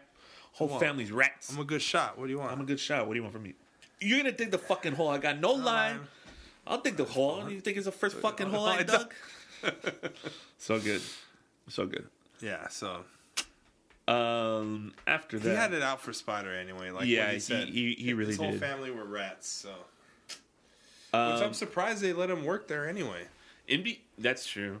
In between those two scenes, you get the wake up Henry part where Lorraine Bracco's got the gun in Ray Liotta's face. I was just thinking, what a bad idea it is to a woman that's on the edge that has a gun in your face, and the first thing that you say is, "What are you, crazy?" Like, dude, I'm special to pull the trigger right then and there. Yeah, and she's like, "Yeah, I'm crazy." Crazy enough to kill the both of you. I was like, Jesus, you should not have said that. But I always remember the line, so I got enough problems worrying about getting whacked on the street. I have to come home to this. So good. So good, so good. I'm sorry. Is that's after the Karen? Would you stop? I'm still gonna go out. Yeah. Not without your car keys, you're not. No, you're not. Not without your car keys, you're not. Yeah, it's after that, and that scene's actually in between the two spider scenes. And then, dude, in that scene when he's got her on the floor, unless that's a wig, dude, he's yanking her fucking hair. If it's a wig, that's certainly not a Maury wig. Yeah. Because he's pulling. I was watching. I was like, damn, he's fucking going to town on her hair right now. But yeah, it's a really good scene as well. Then everything starts to fall apart. They must really feed people to the lions down there because he gave the money right up. Obviously, Jimmy and him get busted for that, and he goes to jail. Now take me to jail. Love that part. The whole jail sequence is really good. Cooking the dinners, and then this is when Henry starts getting into drug dealing. I had seen this movie a million times before I noticed this, but when Karen goes to meet Henry in jail or whatever, and it's panning over like the fucking visitation area, there's just that dude getting domed up and like, looking around. I saw that movie when I was a little kid. I never noticed it until I was like in my teens. I was like, wait a minute, what? Chick just doming that dude up. That part's really good too, because she sees Janice's name in there. Where am I? I'm in jail. I can't stop people from coming to see me. Have her sneak all this stuff. Have her do it. Have her do it. Yeah. Sausages and a bunch of shit. So much shit. A bunch of shit. Fucking straight up grocery shopping. Yeah, dude. That whole set sequence is great, and then Henry finally gets out of jail, and then it's like a 1-room apartment with beds just in the living room and kitchen and shit. Can't live like this. Karen, pack everything up. We're getting out of here. And then they go move into their new house. Can we talk a little bit more about the prison scene? Sure. When they're talking about, the whole how he cut the onions. Yeah. The nice little. I really love that part. I love that part too. Because I don't know, you're Italian, you automatically know how to cook. Yeah. Or they fucking really had some time with it, and got better at it. Yeah, I you know what? It's a ridiculous scene, but it is. Just the cooking scenes and stuff that has to do with food. Like even later when he's all cooked out and there's food and they're all enjoying it. Obviously he's not. He's all yacked out, but at the beginning with the barbecue scene, I'm like, dang, I kind of want to just stand in the background and be like, ooh, what's going on? I want to smell those sausages. And fucking, it just looks. It like we said. Yeah, Martin Scorsese does a brilliant job making this all look like you want to be there, when in reality you probably don't want to be anywhere near that shit. Yeah. Yeah. That whole part's great. I always liked, how do you like your steak? Rare, medium rare. It's like, medium rare. An aristocrat. Don't put too much onions in the sauce. I don't put too much fucking onions. I put 3 small onions. 3 onions. That's so much. I put 2 big cans in there. 2 big cans of tomato sauce. Yeah, that's good. I didn't put too many onions. Paul, it's oh man, it's so good. You ever notice Paulie's nicely manicured nails? I did not notice. He looks like a man who takes care of himself at every capacity. He's got a little bit of gloss on there. He's getting his nails done in prison. Yeah, maybe. One of them blowjob hacks. What else do we got here? Obviously, I mean, we never mentioned Frenchie at the beginning. The first time he comes in and he's talking when they do that first little steal, I just love. We didn't mention him in the cast either, actually. Oh, I thought we did. No, I don't think we did. Same guy that we talked about in Uncle Buck. Yeah. I can't remember his name at the moment, but he plays Frenchie. Amazingly enough, we were talking about this before we started recording the podcast. He's in a movie about the Lufthansa heist called The $10 Million Getaway, where he actually plays Frenchie again. So it came out the year after Goodfellas. You could watch it if you want. I've never seen it. I saw the poster earlier, and it looks like a bad porno. Yeah. Looks awful, but I think I'm going to make myself watch it. Anyway. His name's Mike Starr. Mike Starr. I just love his totally untraceable. Yeah. It's like, what about security? Security? You're looking at it. Calm down. Yeah. Calm down. Totally untraceable. Just his delivery is just so good in there. But yeah, so then they start talking about the Lufthansa heist. This is when we first get introduced to Samuel L. Jackson, Johnny Roast Beef, everybody. They pull off the heist. Maury tips him off on it. It's supposed to be like $10 million or something like that they steal. You get that awesome scene of Henry in the shower. He hears a news report. Get all that money. It's supposed to be divvied up between all these people. Obviously, they don't want to draw any attention. But nobody listens to Jimmy. Yeah. First guy that walks in is Johnny Roast Beef. And it's funny, too, because he walks in. He could have just walked in, shut the door, and went about his business. And Jimmy probably wouldn't have said anything. But he walks in, walks up to Jimmy, and is like, look at that car out there. Love that. I love that car. I love the way he says it. And it's like, what are you, fucking crazy? What are you, fucking stupid? You want to get pinched or something? A million fucking bulls out there. Yeah, a million fucking bulls out there. You're buying a new Cadillac? It's like, it's under my mother's name. I just got married. I don't give a fuck if it's under your mother's name. Get it out of here. Take it back. I love that car. His wife or whatever. Excuse me. Get it out of here. What are you, fucking stupid or something? Take it back. It's under my mother's name. I'm sorry. What? What did you say? Are you getting wise with me? It's like, no. And then he's like, oh, I can't fucking believe this. And he's like, all right, cool. That's done with. Next person walks through the doors, fucking Frankie Carbone. Yeah. And his wife's got on a fucking $20,000 mink coat. He's like, you must be motherfucker. He walks up to him. Takes it off. Excuse me. Oh, what? No. What is that? Get it. I told you don't buy anything. You don't buy anything. Take it back. I don't care where you got it from. Take it back. Take it back. And then Frankie Carbone's like, come on. No. What's wrong? Listen. Come on. Let's go. Like, get shut the fuck up and walks out, dude. I love that scene so much. And then Murray keeps fucking... Obviously, he set shit up. He's supposed to get $500,000 out of the $10 million that they stole, and Robert De Niro doesn't want to give it up, so he doesn't. And Murray's being an unconscionable ball breaker. And Jimmy asks Henry to bring him there so they can murder him. I love that scene because Henry boy, the pipes are calling. One of the other great needle drops in this movie is when Jimmy decides to kill Murray, and you get Sunshine of Your Love. Just looking at him. Smoking that cigarette. I always wanted to put that picture on a shirt where he's just like sitting at the bar looking like that. Great needle drop on that part. But yeah, he tells Henry, don't worry about the murder thing, and Henry thinks that he's not going to get murdered, but they're leaving the place, and they got Danish there? Yeah, they got everything. Oh, yeah, I'm going to get some Danish for Belle. Gets in the car and then just... fucking Joe Pesci sticks a knife in the back of his head.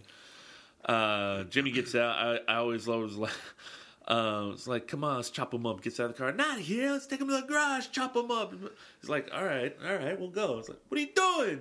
The car's cold. What are you talking about warming up? Might as well have him drive to get there faster. Dude, him just giving Frankie Carbone a bunch of shit the whole time is so funny. When they kill fucking... When they kill Stax. So Stax, right afterwards, he's like, come on, make that coffee to go. All right.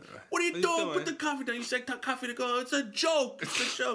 Dude, when they kill Stax, that shit's crazy. Like, the way that the blood sprays on that looks so good. Yeah, like, dude, it looks scary good. Yeah. Like, holy shit, I think they really killed Samuel L. Jackson for this movie. Just insane. And then once they kill him and they start talking about Jimmy not wanting to pay anybody, you get possibly one of the best needle drops in movie cinema in movie history.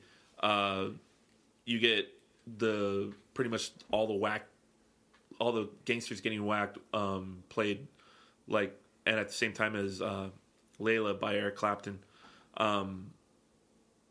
phenomenal scene, and it just goes on for a long, long time, and it's really, really cool.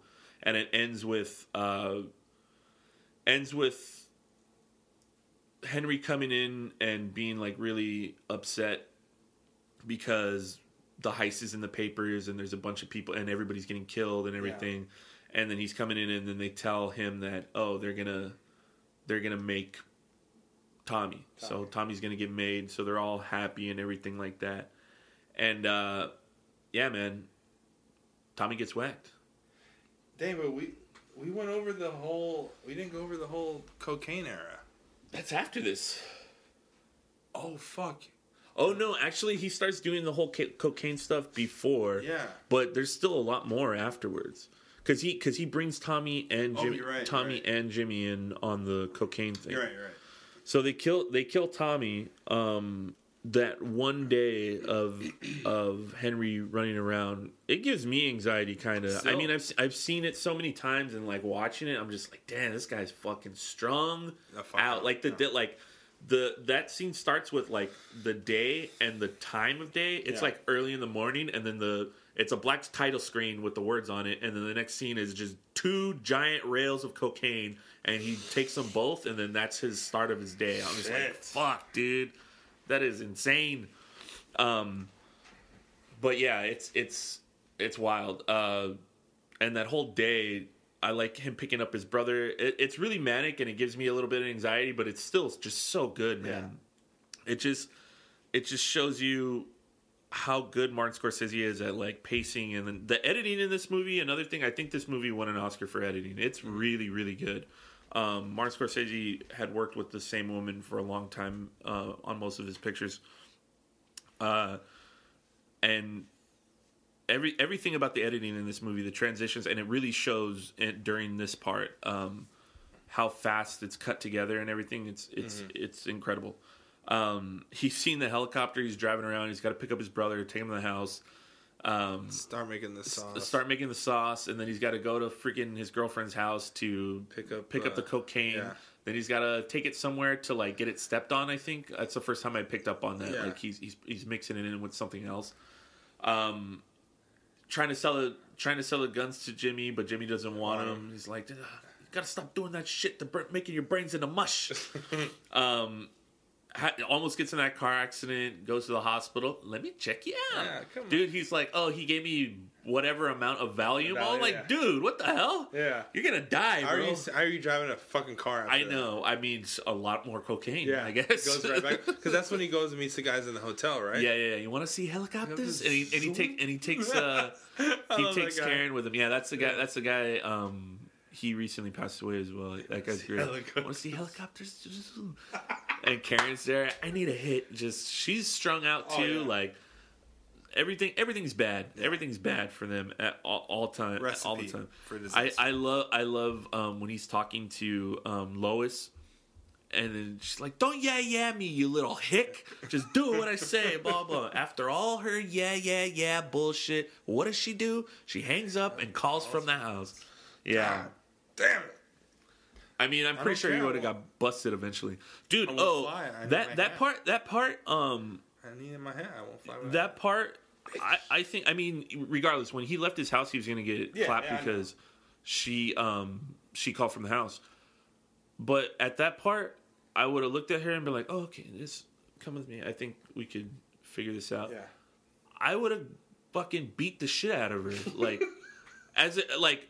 Not Steven Valdez. But if I am Henry Hill and I am a gangster and I have thousands and thousands and thousands of dollars on the line, we have to catch a plane and I've been through a fucking day already. Yeah. I'm going to beat the shit out of her. Maybe not beat the shit out of her, but I'm going to slap her once. Yeah. And if she says no again, go to town.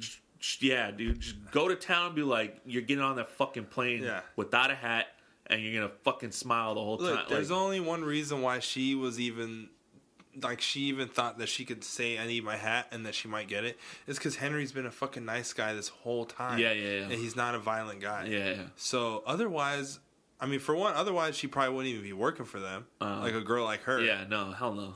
You know, and even if she still did work for them, like, you know, if he showed some sort of like fucking like aggression or something, she might change her mind. But it's like, even in that moment, he's still like, all right, like, can you imagine?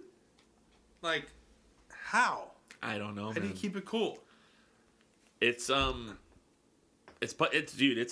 crazy. Yeah, it's the pressure that you would be under just living in this lifestyle, even if you weren't going behind Paulie's back. Yeah. If you were just being a regular old gangster doing all that stuff. And that's the other thing too, is like, I know you want to make more money and everything like that, but once he got out of prison, they should still have avenues to make. He was making thousands and thousands of dollars all the time. Like, you could have done all that with it, but criminals are going to be criminals. But then again, it's like he's still got that criminal mind. Yeah. So now, even being in with these mob guys, now he's like on another tier of criminal, because he's a criminal in their eyes to the mob, because they don't fuck with drugs.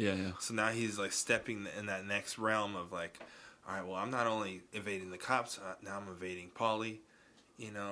So it was like alluring to him. It was like, plus there's a lot of money there. It's such a fucking strange lifestyle to think about being part of. I'm thinking about, Jimmy and Tommy are part of his like drug run too, and just thinking about Jimmy as a person walking around every day, like maybe went to the store to buy something, and then he'll meet somebody in a parking lot and just get 2 pounds of cocaine and take it somewhere, and then maybe go pick up his daughter or some shit. Like, it's just crazy. Like nothing. It's insane. I used to like sweat bricks when I would go pick up weed in Pomona. Like, this is when it was illegal, and I was like a teenager. Hurry up.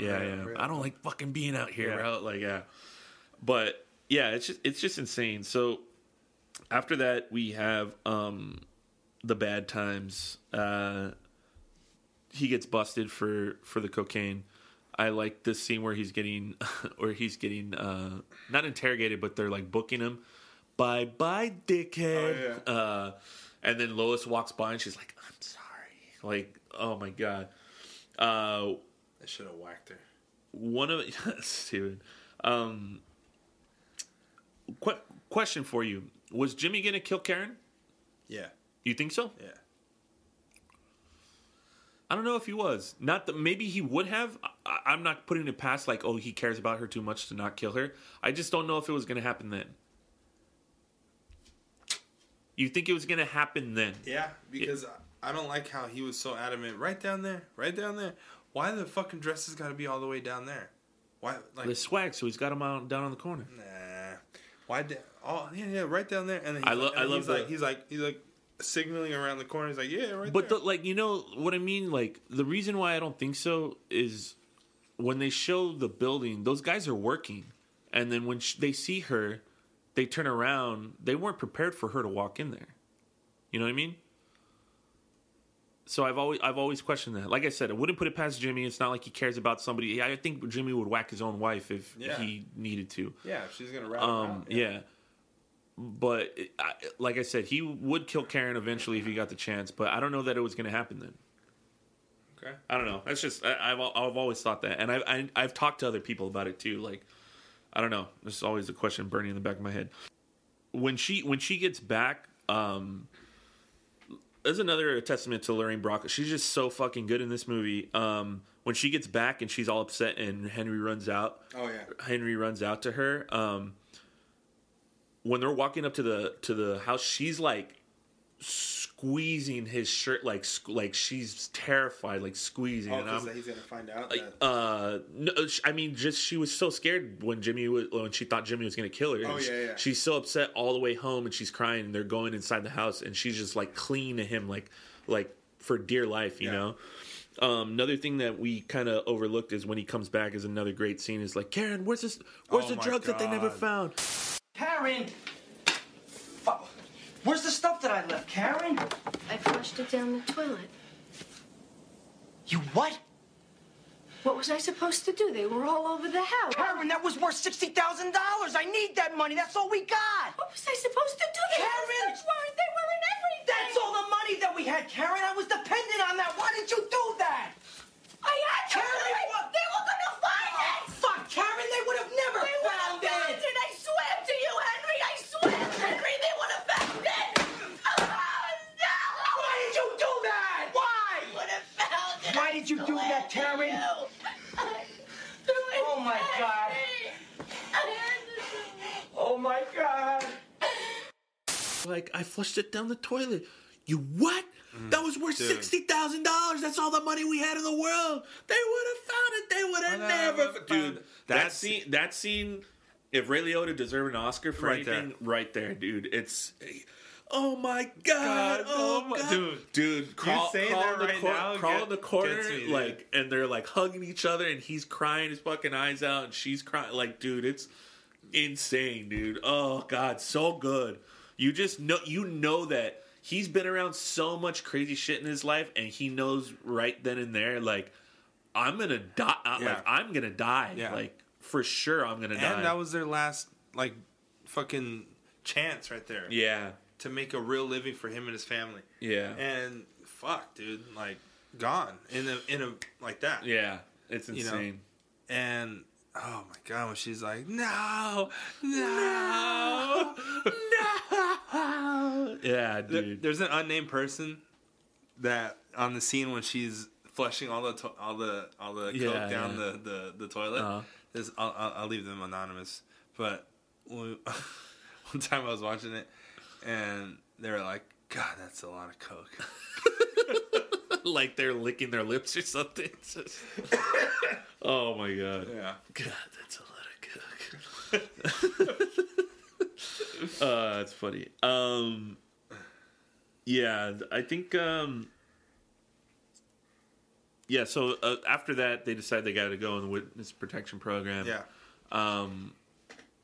The movie's pretty much wrapping up. The scene between him and Polly is really, really sad too. Great one. I love Paul Sorvino in that scene. He's like, "You looked at me in my face and you lied to me like I was a fucking jerk, like I never meant anything to you." You know, like just so good. I think Paul Sorvino was nominated for Best Supporting Actor as well in this movie. And then he gives him $3,200 for a lifetime. Now I gotta turn my back on you. Just so powerful. The writing in this movie, obviously we're not around gangsters or anything. I think, and obviously they grew up around gangsters. Nicholas Picoletti did a lot of research and everything. I think our entire understanding of what that life is like and how those people talk and everything comes from movies like this. Yeah. I've been in the East. I know you've been in the East Coast a bunch, but I've been over there only a couple times or whatever. And yeah, I would have no basis to like be beyond these movies, you know. And the writing in this movie is just so good. The way this movie is paced, the dialogue in it, it's brilliant. It's a brilliant movie. But moving on, they go in the witness protection program, and then the last scenes are they're talking to the cop. I love how it cuts over. He's talking to them, and then it cuts over with his voice still in that scene, but they're arresting Jimmy, and they go back to the scene, and then they show them arresting Polly, and in the courtroom, and the other lawyers like calling homeboy a rat, and then he's got to point out Jimmy on the stand, and Jimmy's Crazy. look at him. He's just like, and then fucking Polly's look at him, and he's like, "Dude, I would murder you if there was nobody else around." Yeah. We glossed over when Henry realizes that Jimmy's gonna kill him. He asks him to go down to Florida to kill somebody, and he passes him the matches and shit, and all those parts, fucking crazy, super duper crazy. But the courtroom scene, funnily enough, when I was in high school, my first year, I had video production, and we had to do a monologue. Each student had to do a monologue, and I did Henry's courtroom monologue in there. Nice. Like, I had which in hindsight, my teacher must have been really chill, because I was like, I had a sugar bowl of cocaine next to my bed. It didn't matter. We paid off cops, we paid off lawyers, we paid off judges. Everything, everybody had their hands out. Everything was for the taking. And now it's all over. And then they show, I don't know where they're living, but it looks boring as fuck. It's probably fucking Moreno Valley. Maybe. Yeah, it looks super boring. And Henry's getting his paper, and he's just talking about you know, how much he hated leaving the life. You know, he was in love with it. It was his first love, and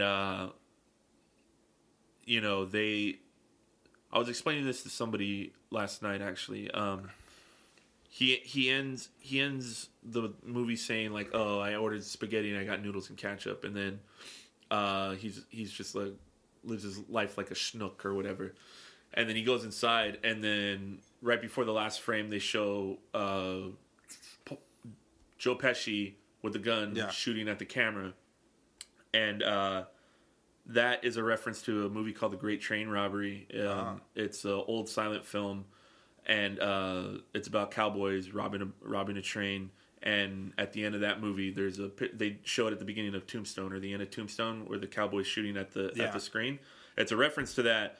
And the reason why Scorsese put that in there is because he felt that gangsters were the new age cowboys. They were the outlaws, just kind of reinvented themselves, and now they're gangsters in New York, and they took whatever they wanted. They robbed everybody, and killed whoever they wanted, just lawless. And like you said, you got your metal music stuff, but I always do video game stuff. 2017, the sequel to Red Dead Redemption came out, Red Dead Redemption 2, and when you start playing that game, first of all, the main character of that game is not the main character of the previous game.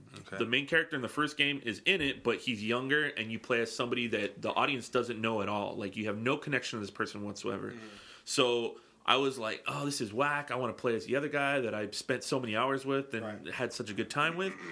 But you're playing this game, and they're outlaws, and they have this big family, and you're going across a giant map that's west, and you're robbing people and you're shooting things, and everything seems so fucking cool and like amazing, and the mechanics of it, like they stepped up the way the game's made, so you're just so enticed, and you're so like everything's so romanticized, the cowboy lifestyle. And about 3/4 of the way into the game, everything starts to fall apart. You're on the run, you have to fucking abandon everybody, and then pretty much everybody turns on you and tries to kill you.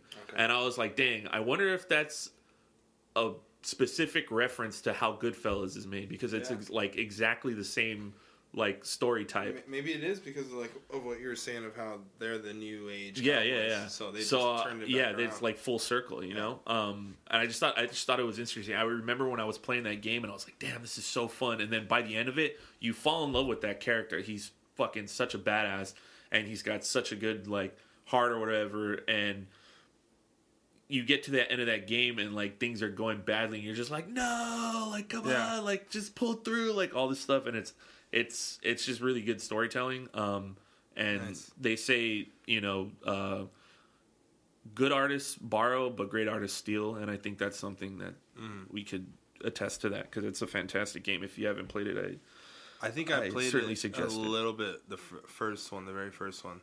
My cousins were really into it, but I just don't have the patience for video games. No, you have to be stoned and have like 5 hours of kill time. I get so bored after a while. I'm just like, I'm over it. They should make that a movie, don't you think? Red Dead Redemption. Oh yeah, it would be great. It'd be great. I think I actually wrote or started writing like a story based on that game. The first. There was one for PlayStation 2. It was called Red Dead Revolver. And then they made Red Dead Redemption. Maybe that's the one I played. Red Dead Revolver. That was for PlayStation 2. And then years later, they released Red Dead Redemption. And it wasn't a sequel to it. It was like a new rendition of it. But, yeah, game's great. Definitely check it out. But, yeah, that's pretty much the whole movie. It ends with, obviously, the iconic one is Frank Sinatra's My Way. But it's the end of the 80s, and, you know, Martin Scorsese's got it's mid-80s, and Martin Scorsese's... I'm very surprised on how, like, okay he is with working in new mediums. Like, he's not like a Quentin Tarantino's like, oh, I'll never release something streaming or whatever, you know? Like, and the reason I say that is because instead of using Frank Sinatra's version, they put the Sex Pistols version on there, and the movie just ends. Which is a great way to end the movie. But yeah, I cannot say enough good things about this movie. It's absolutely incredible. do you have any interesting facts about the movie that you came across? I do, but before I say that, there's a scene that we didn't talk about. Oh, okay. Is when Paulie slaps Henry, and that wasn't in the script. Which part? When he's talking to him, he's like, "Hey, you see anybody dealing with this shit? Anyone? Okay. You gotta stay away from this shit, right? Yeah, you hear me? Bah! You hear me? That means anybody. Could be you. Could be me. Anybody. Yeah. He's like, yeah. Yeah. He didn't know that was coming. Really? Yeah. Damn. That's crazy. Yeah, and that's why the look on his face is so genuine. Is that he fucking just smacked him out of nowhere, and it was a fucking good smack too. Oh, yeah. I'll give you a good fucking smack, dude. Paul Sorvino is very intimidating in this movie. I got a few other ones. This one was the fucking coolest one that I thought. What? Robert De Niro, he had jewelry. For every suit that he wore, it was a different piece of jewelry that he had. He had a different watch for one suit, a different kind of ring, on the pinky ring for another suit, and he always accessorized a pink ring and a watch, but it had a different kind, I guess. And he also used real cash. He also carried around real cash on him on set. Oh shit! So he had $5,000 of cash in his pocket always. So anytime you see him pulling money out, damn, what the fuck? That's crazy. Yeah. That's crazy. Yeah. I heard something that he would constantly call Henry Hill, like the real Henry Hill, and ask him like, "Oh, how would Jimmy hold his glass? Yeah. How would he light a cigarette or everything like that?" Which I thought was like, damn, that's dedication. This other one's pretty cool. Scorsese gave his actors conflicting directions. Really? In the scenes to create tension. Huh. And it says, during the scene where Sonny begs Paulie to take control of the restaurant, Scorsese told Sonny's actor to improvise more. Okay. But didn't tell Paul Sorvino. Oh, okay. So then... it caused real anger and confusion from Sorvino. Which, that's why he was like, what are you talking about? I don't know. Maybe that's why he gives the looks. Like, he's like, what is he talking about? Because he keeps looking over to fucking... He's supposed to be looking at Henry, but he's like... Yeah, it's sick, right? What do you want me to go in the restaurant business? Yeah, Paulie, what the fuck you think I'm talking about here? Please. Oh, this is what you were talking about earlier about the Coca Cabana shot. They're tracking them. Took 8 takes. Only 8? Yeah. Wow. That's crazy. Mm-hmm. I was talking about casting what ifs, about recasting Ray Liotta. Alec Baldwin. Oh, yeah? Yeah. Alec Baldwin, I guess, was at one point poised to play Henry Hill, which at the time, I could see that. I also saw another one. You're gonna fucking hate me. Who is it? Kevin? No, I'm just kidding. Oh, dude, I would have lost my shit right now. I would have been like, what? No, that's impossible. He was making it. And okay, so now we can bring this up. It was Tom Cruise. They were throwing his name around. Yeah. But Scorsese, always wanted Ray Liotta. Oh, really? But, yeah, he had, Baldwin. And then studios are always like, oh, what if we do this person, this person, this person? Speaking of fucking Kevin Costner. Oh, sorry. Yes. This last one. Ray Liotta's mother died during the filming of breast cancer. And he used the anger over her death during the performance when he's hitting... Oh, shit. Bruce is his name. And he legitimately got hit during one of the takes. Oh, shit. Damn it. So, there you go. It looked real. It looked real. It was. Okay. Yeah, so speaking of Kevin Costner, this movie, like I said, top 25 movies of all time. And anybody that knows anything about movies, I think, would agree with me on that one. It was nominated for a bunch of awards, Best Picture, Best Director, and it lost to Dances with Wolves, and Martin Scorsese lost Best Director of this movie, this insanely good movie, to Kevin Costner for Dances with Wolves, a movie that I could not care any less about. It's not good. It's not a good movie. Kevin Costner is really bad in that movie, like really bad. Yeah. And I'll never forgive him for that, ever. I know, it's okay. But you like Untouchables. I do like Untouchables, and he's really good in that. He's good in that movie. Yes, that's why I don't think he should direct himself. That's what I'm saying. But yeah, that's. You got anything else for us, sir? For cool facts, yeah. This is the last one. Okay. De Niro really kicked the shit out of Billy Batts. Really? He was wearing padding, but Frank Vincent says that the next day he had bruises on his body. Oh shit! From how hard he was really kicking him. Oh fuck! So all of our assumptions are pretty fucking true. Dead on. Pretty dead on. Oh man! All right, this has gone pretty long, so I think we need to just cap it. And I got 2 more things though. Yeah. Yeah. Okay. Yeah. Bring them on. Remember earlier when I was telling you about the nicknames that me and my friends came up with when we were watching this movie a lot in high school, and we were really stoned, and we came up with our mafia names, our fucking wise guy names. So 3 of them that I remember. My friend Daniel, we used to go to his house all the time and smoke and just hang out there after school. His mafia name, his wise guy name, was Johnny Stoner. Johnny Stoner? Yeah. Instead of Stoner, Johnny Stoner. Johnny Stoner. We changed it to Johnny Stoner.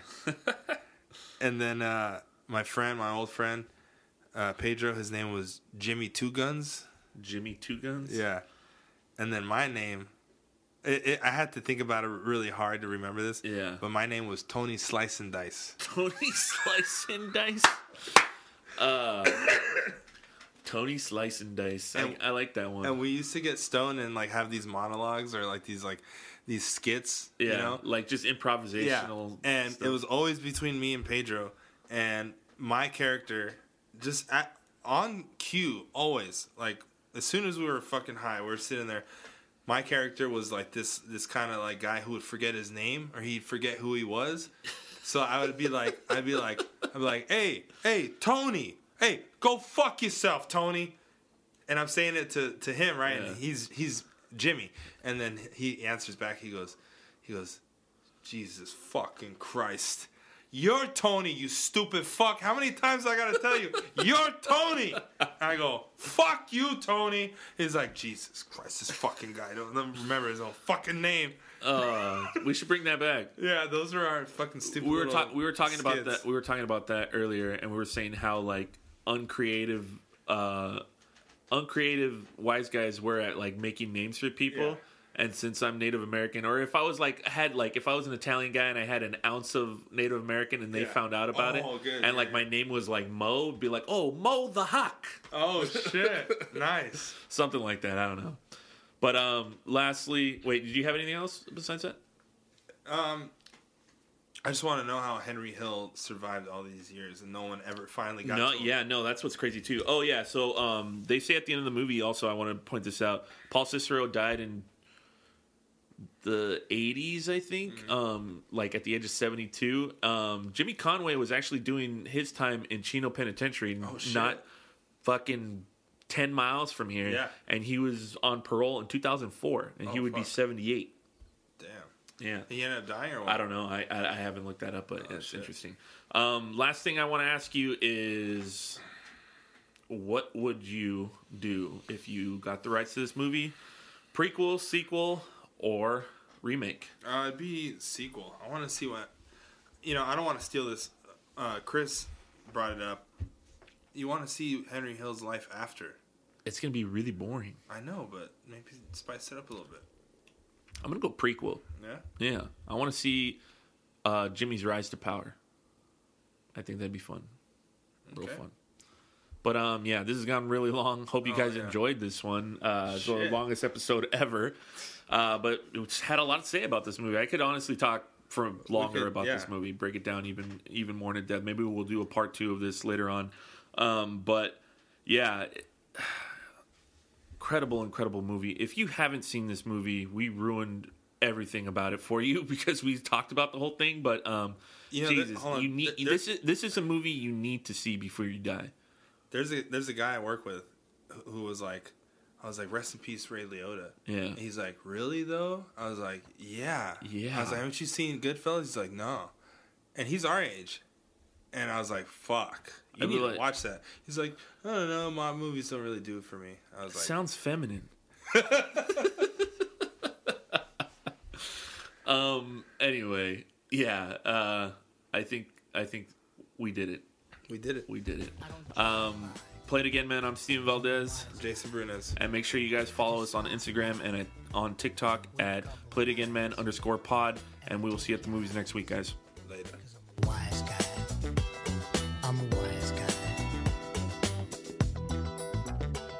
Another day, another court case, it's okay. Somebody on the jury's got rent to pay. Can't see myself in the jail rotting. Plus I got lawyers that are better than Cochran. If there's a witness on tape that they play, probably a broad that I used to lay. The last one to talk was never ever found. Got a call from downtown, put it in the ground. Her mother didn't like me, I never gave a fuck. Her brother didn't like me, I hit him with a truck. Her sister was a rip, everybody got a ride. Her father was a rat, so I buried him alive. If you talk to the cops and try to flee, your car will blow up when you turn the key. Don't cut a deal or have the case appeal. I keep my mouth shut and I never squeal. I'm a wise guy. I'm a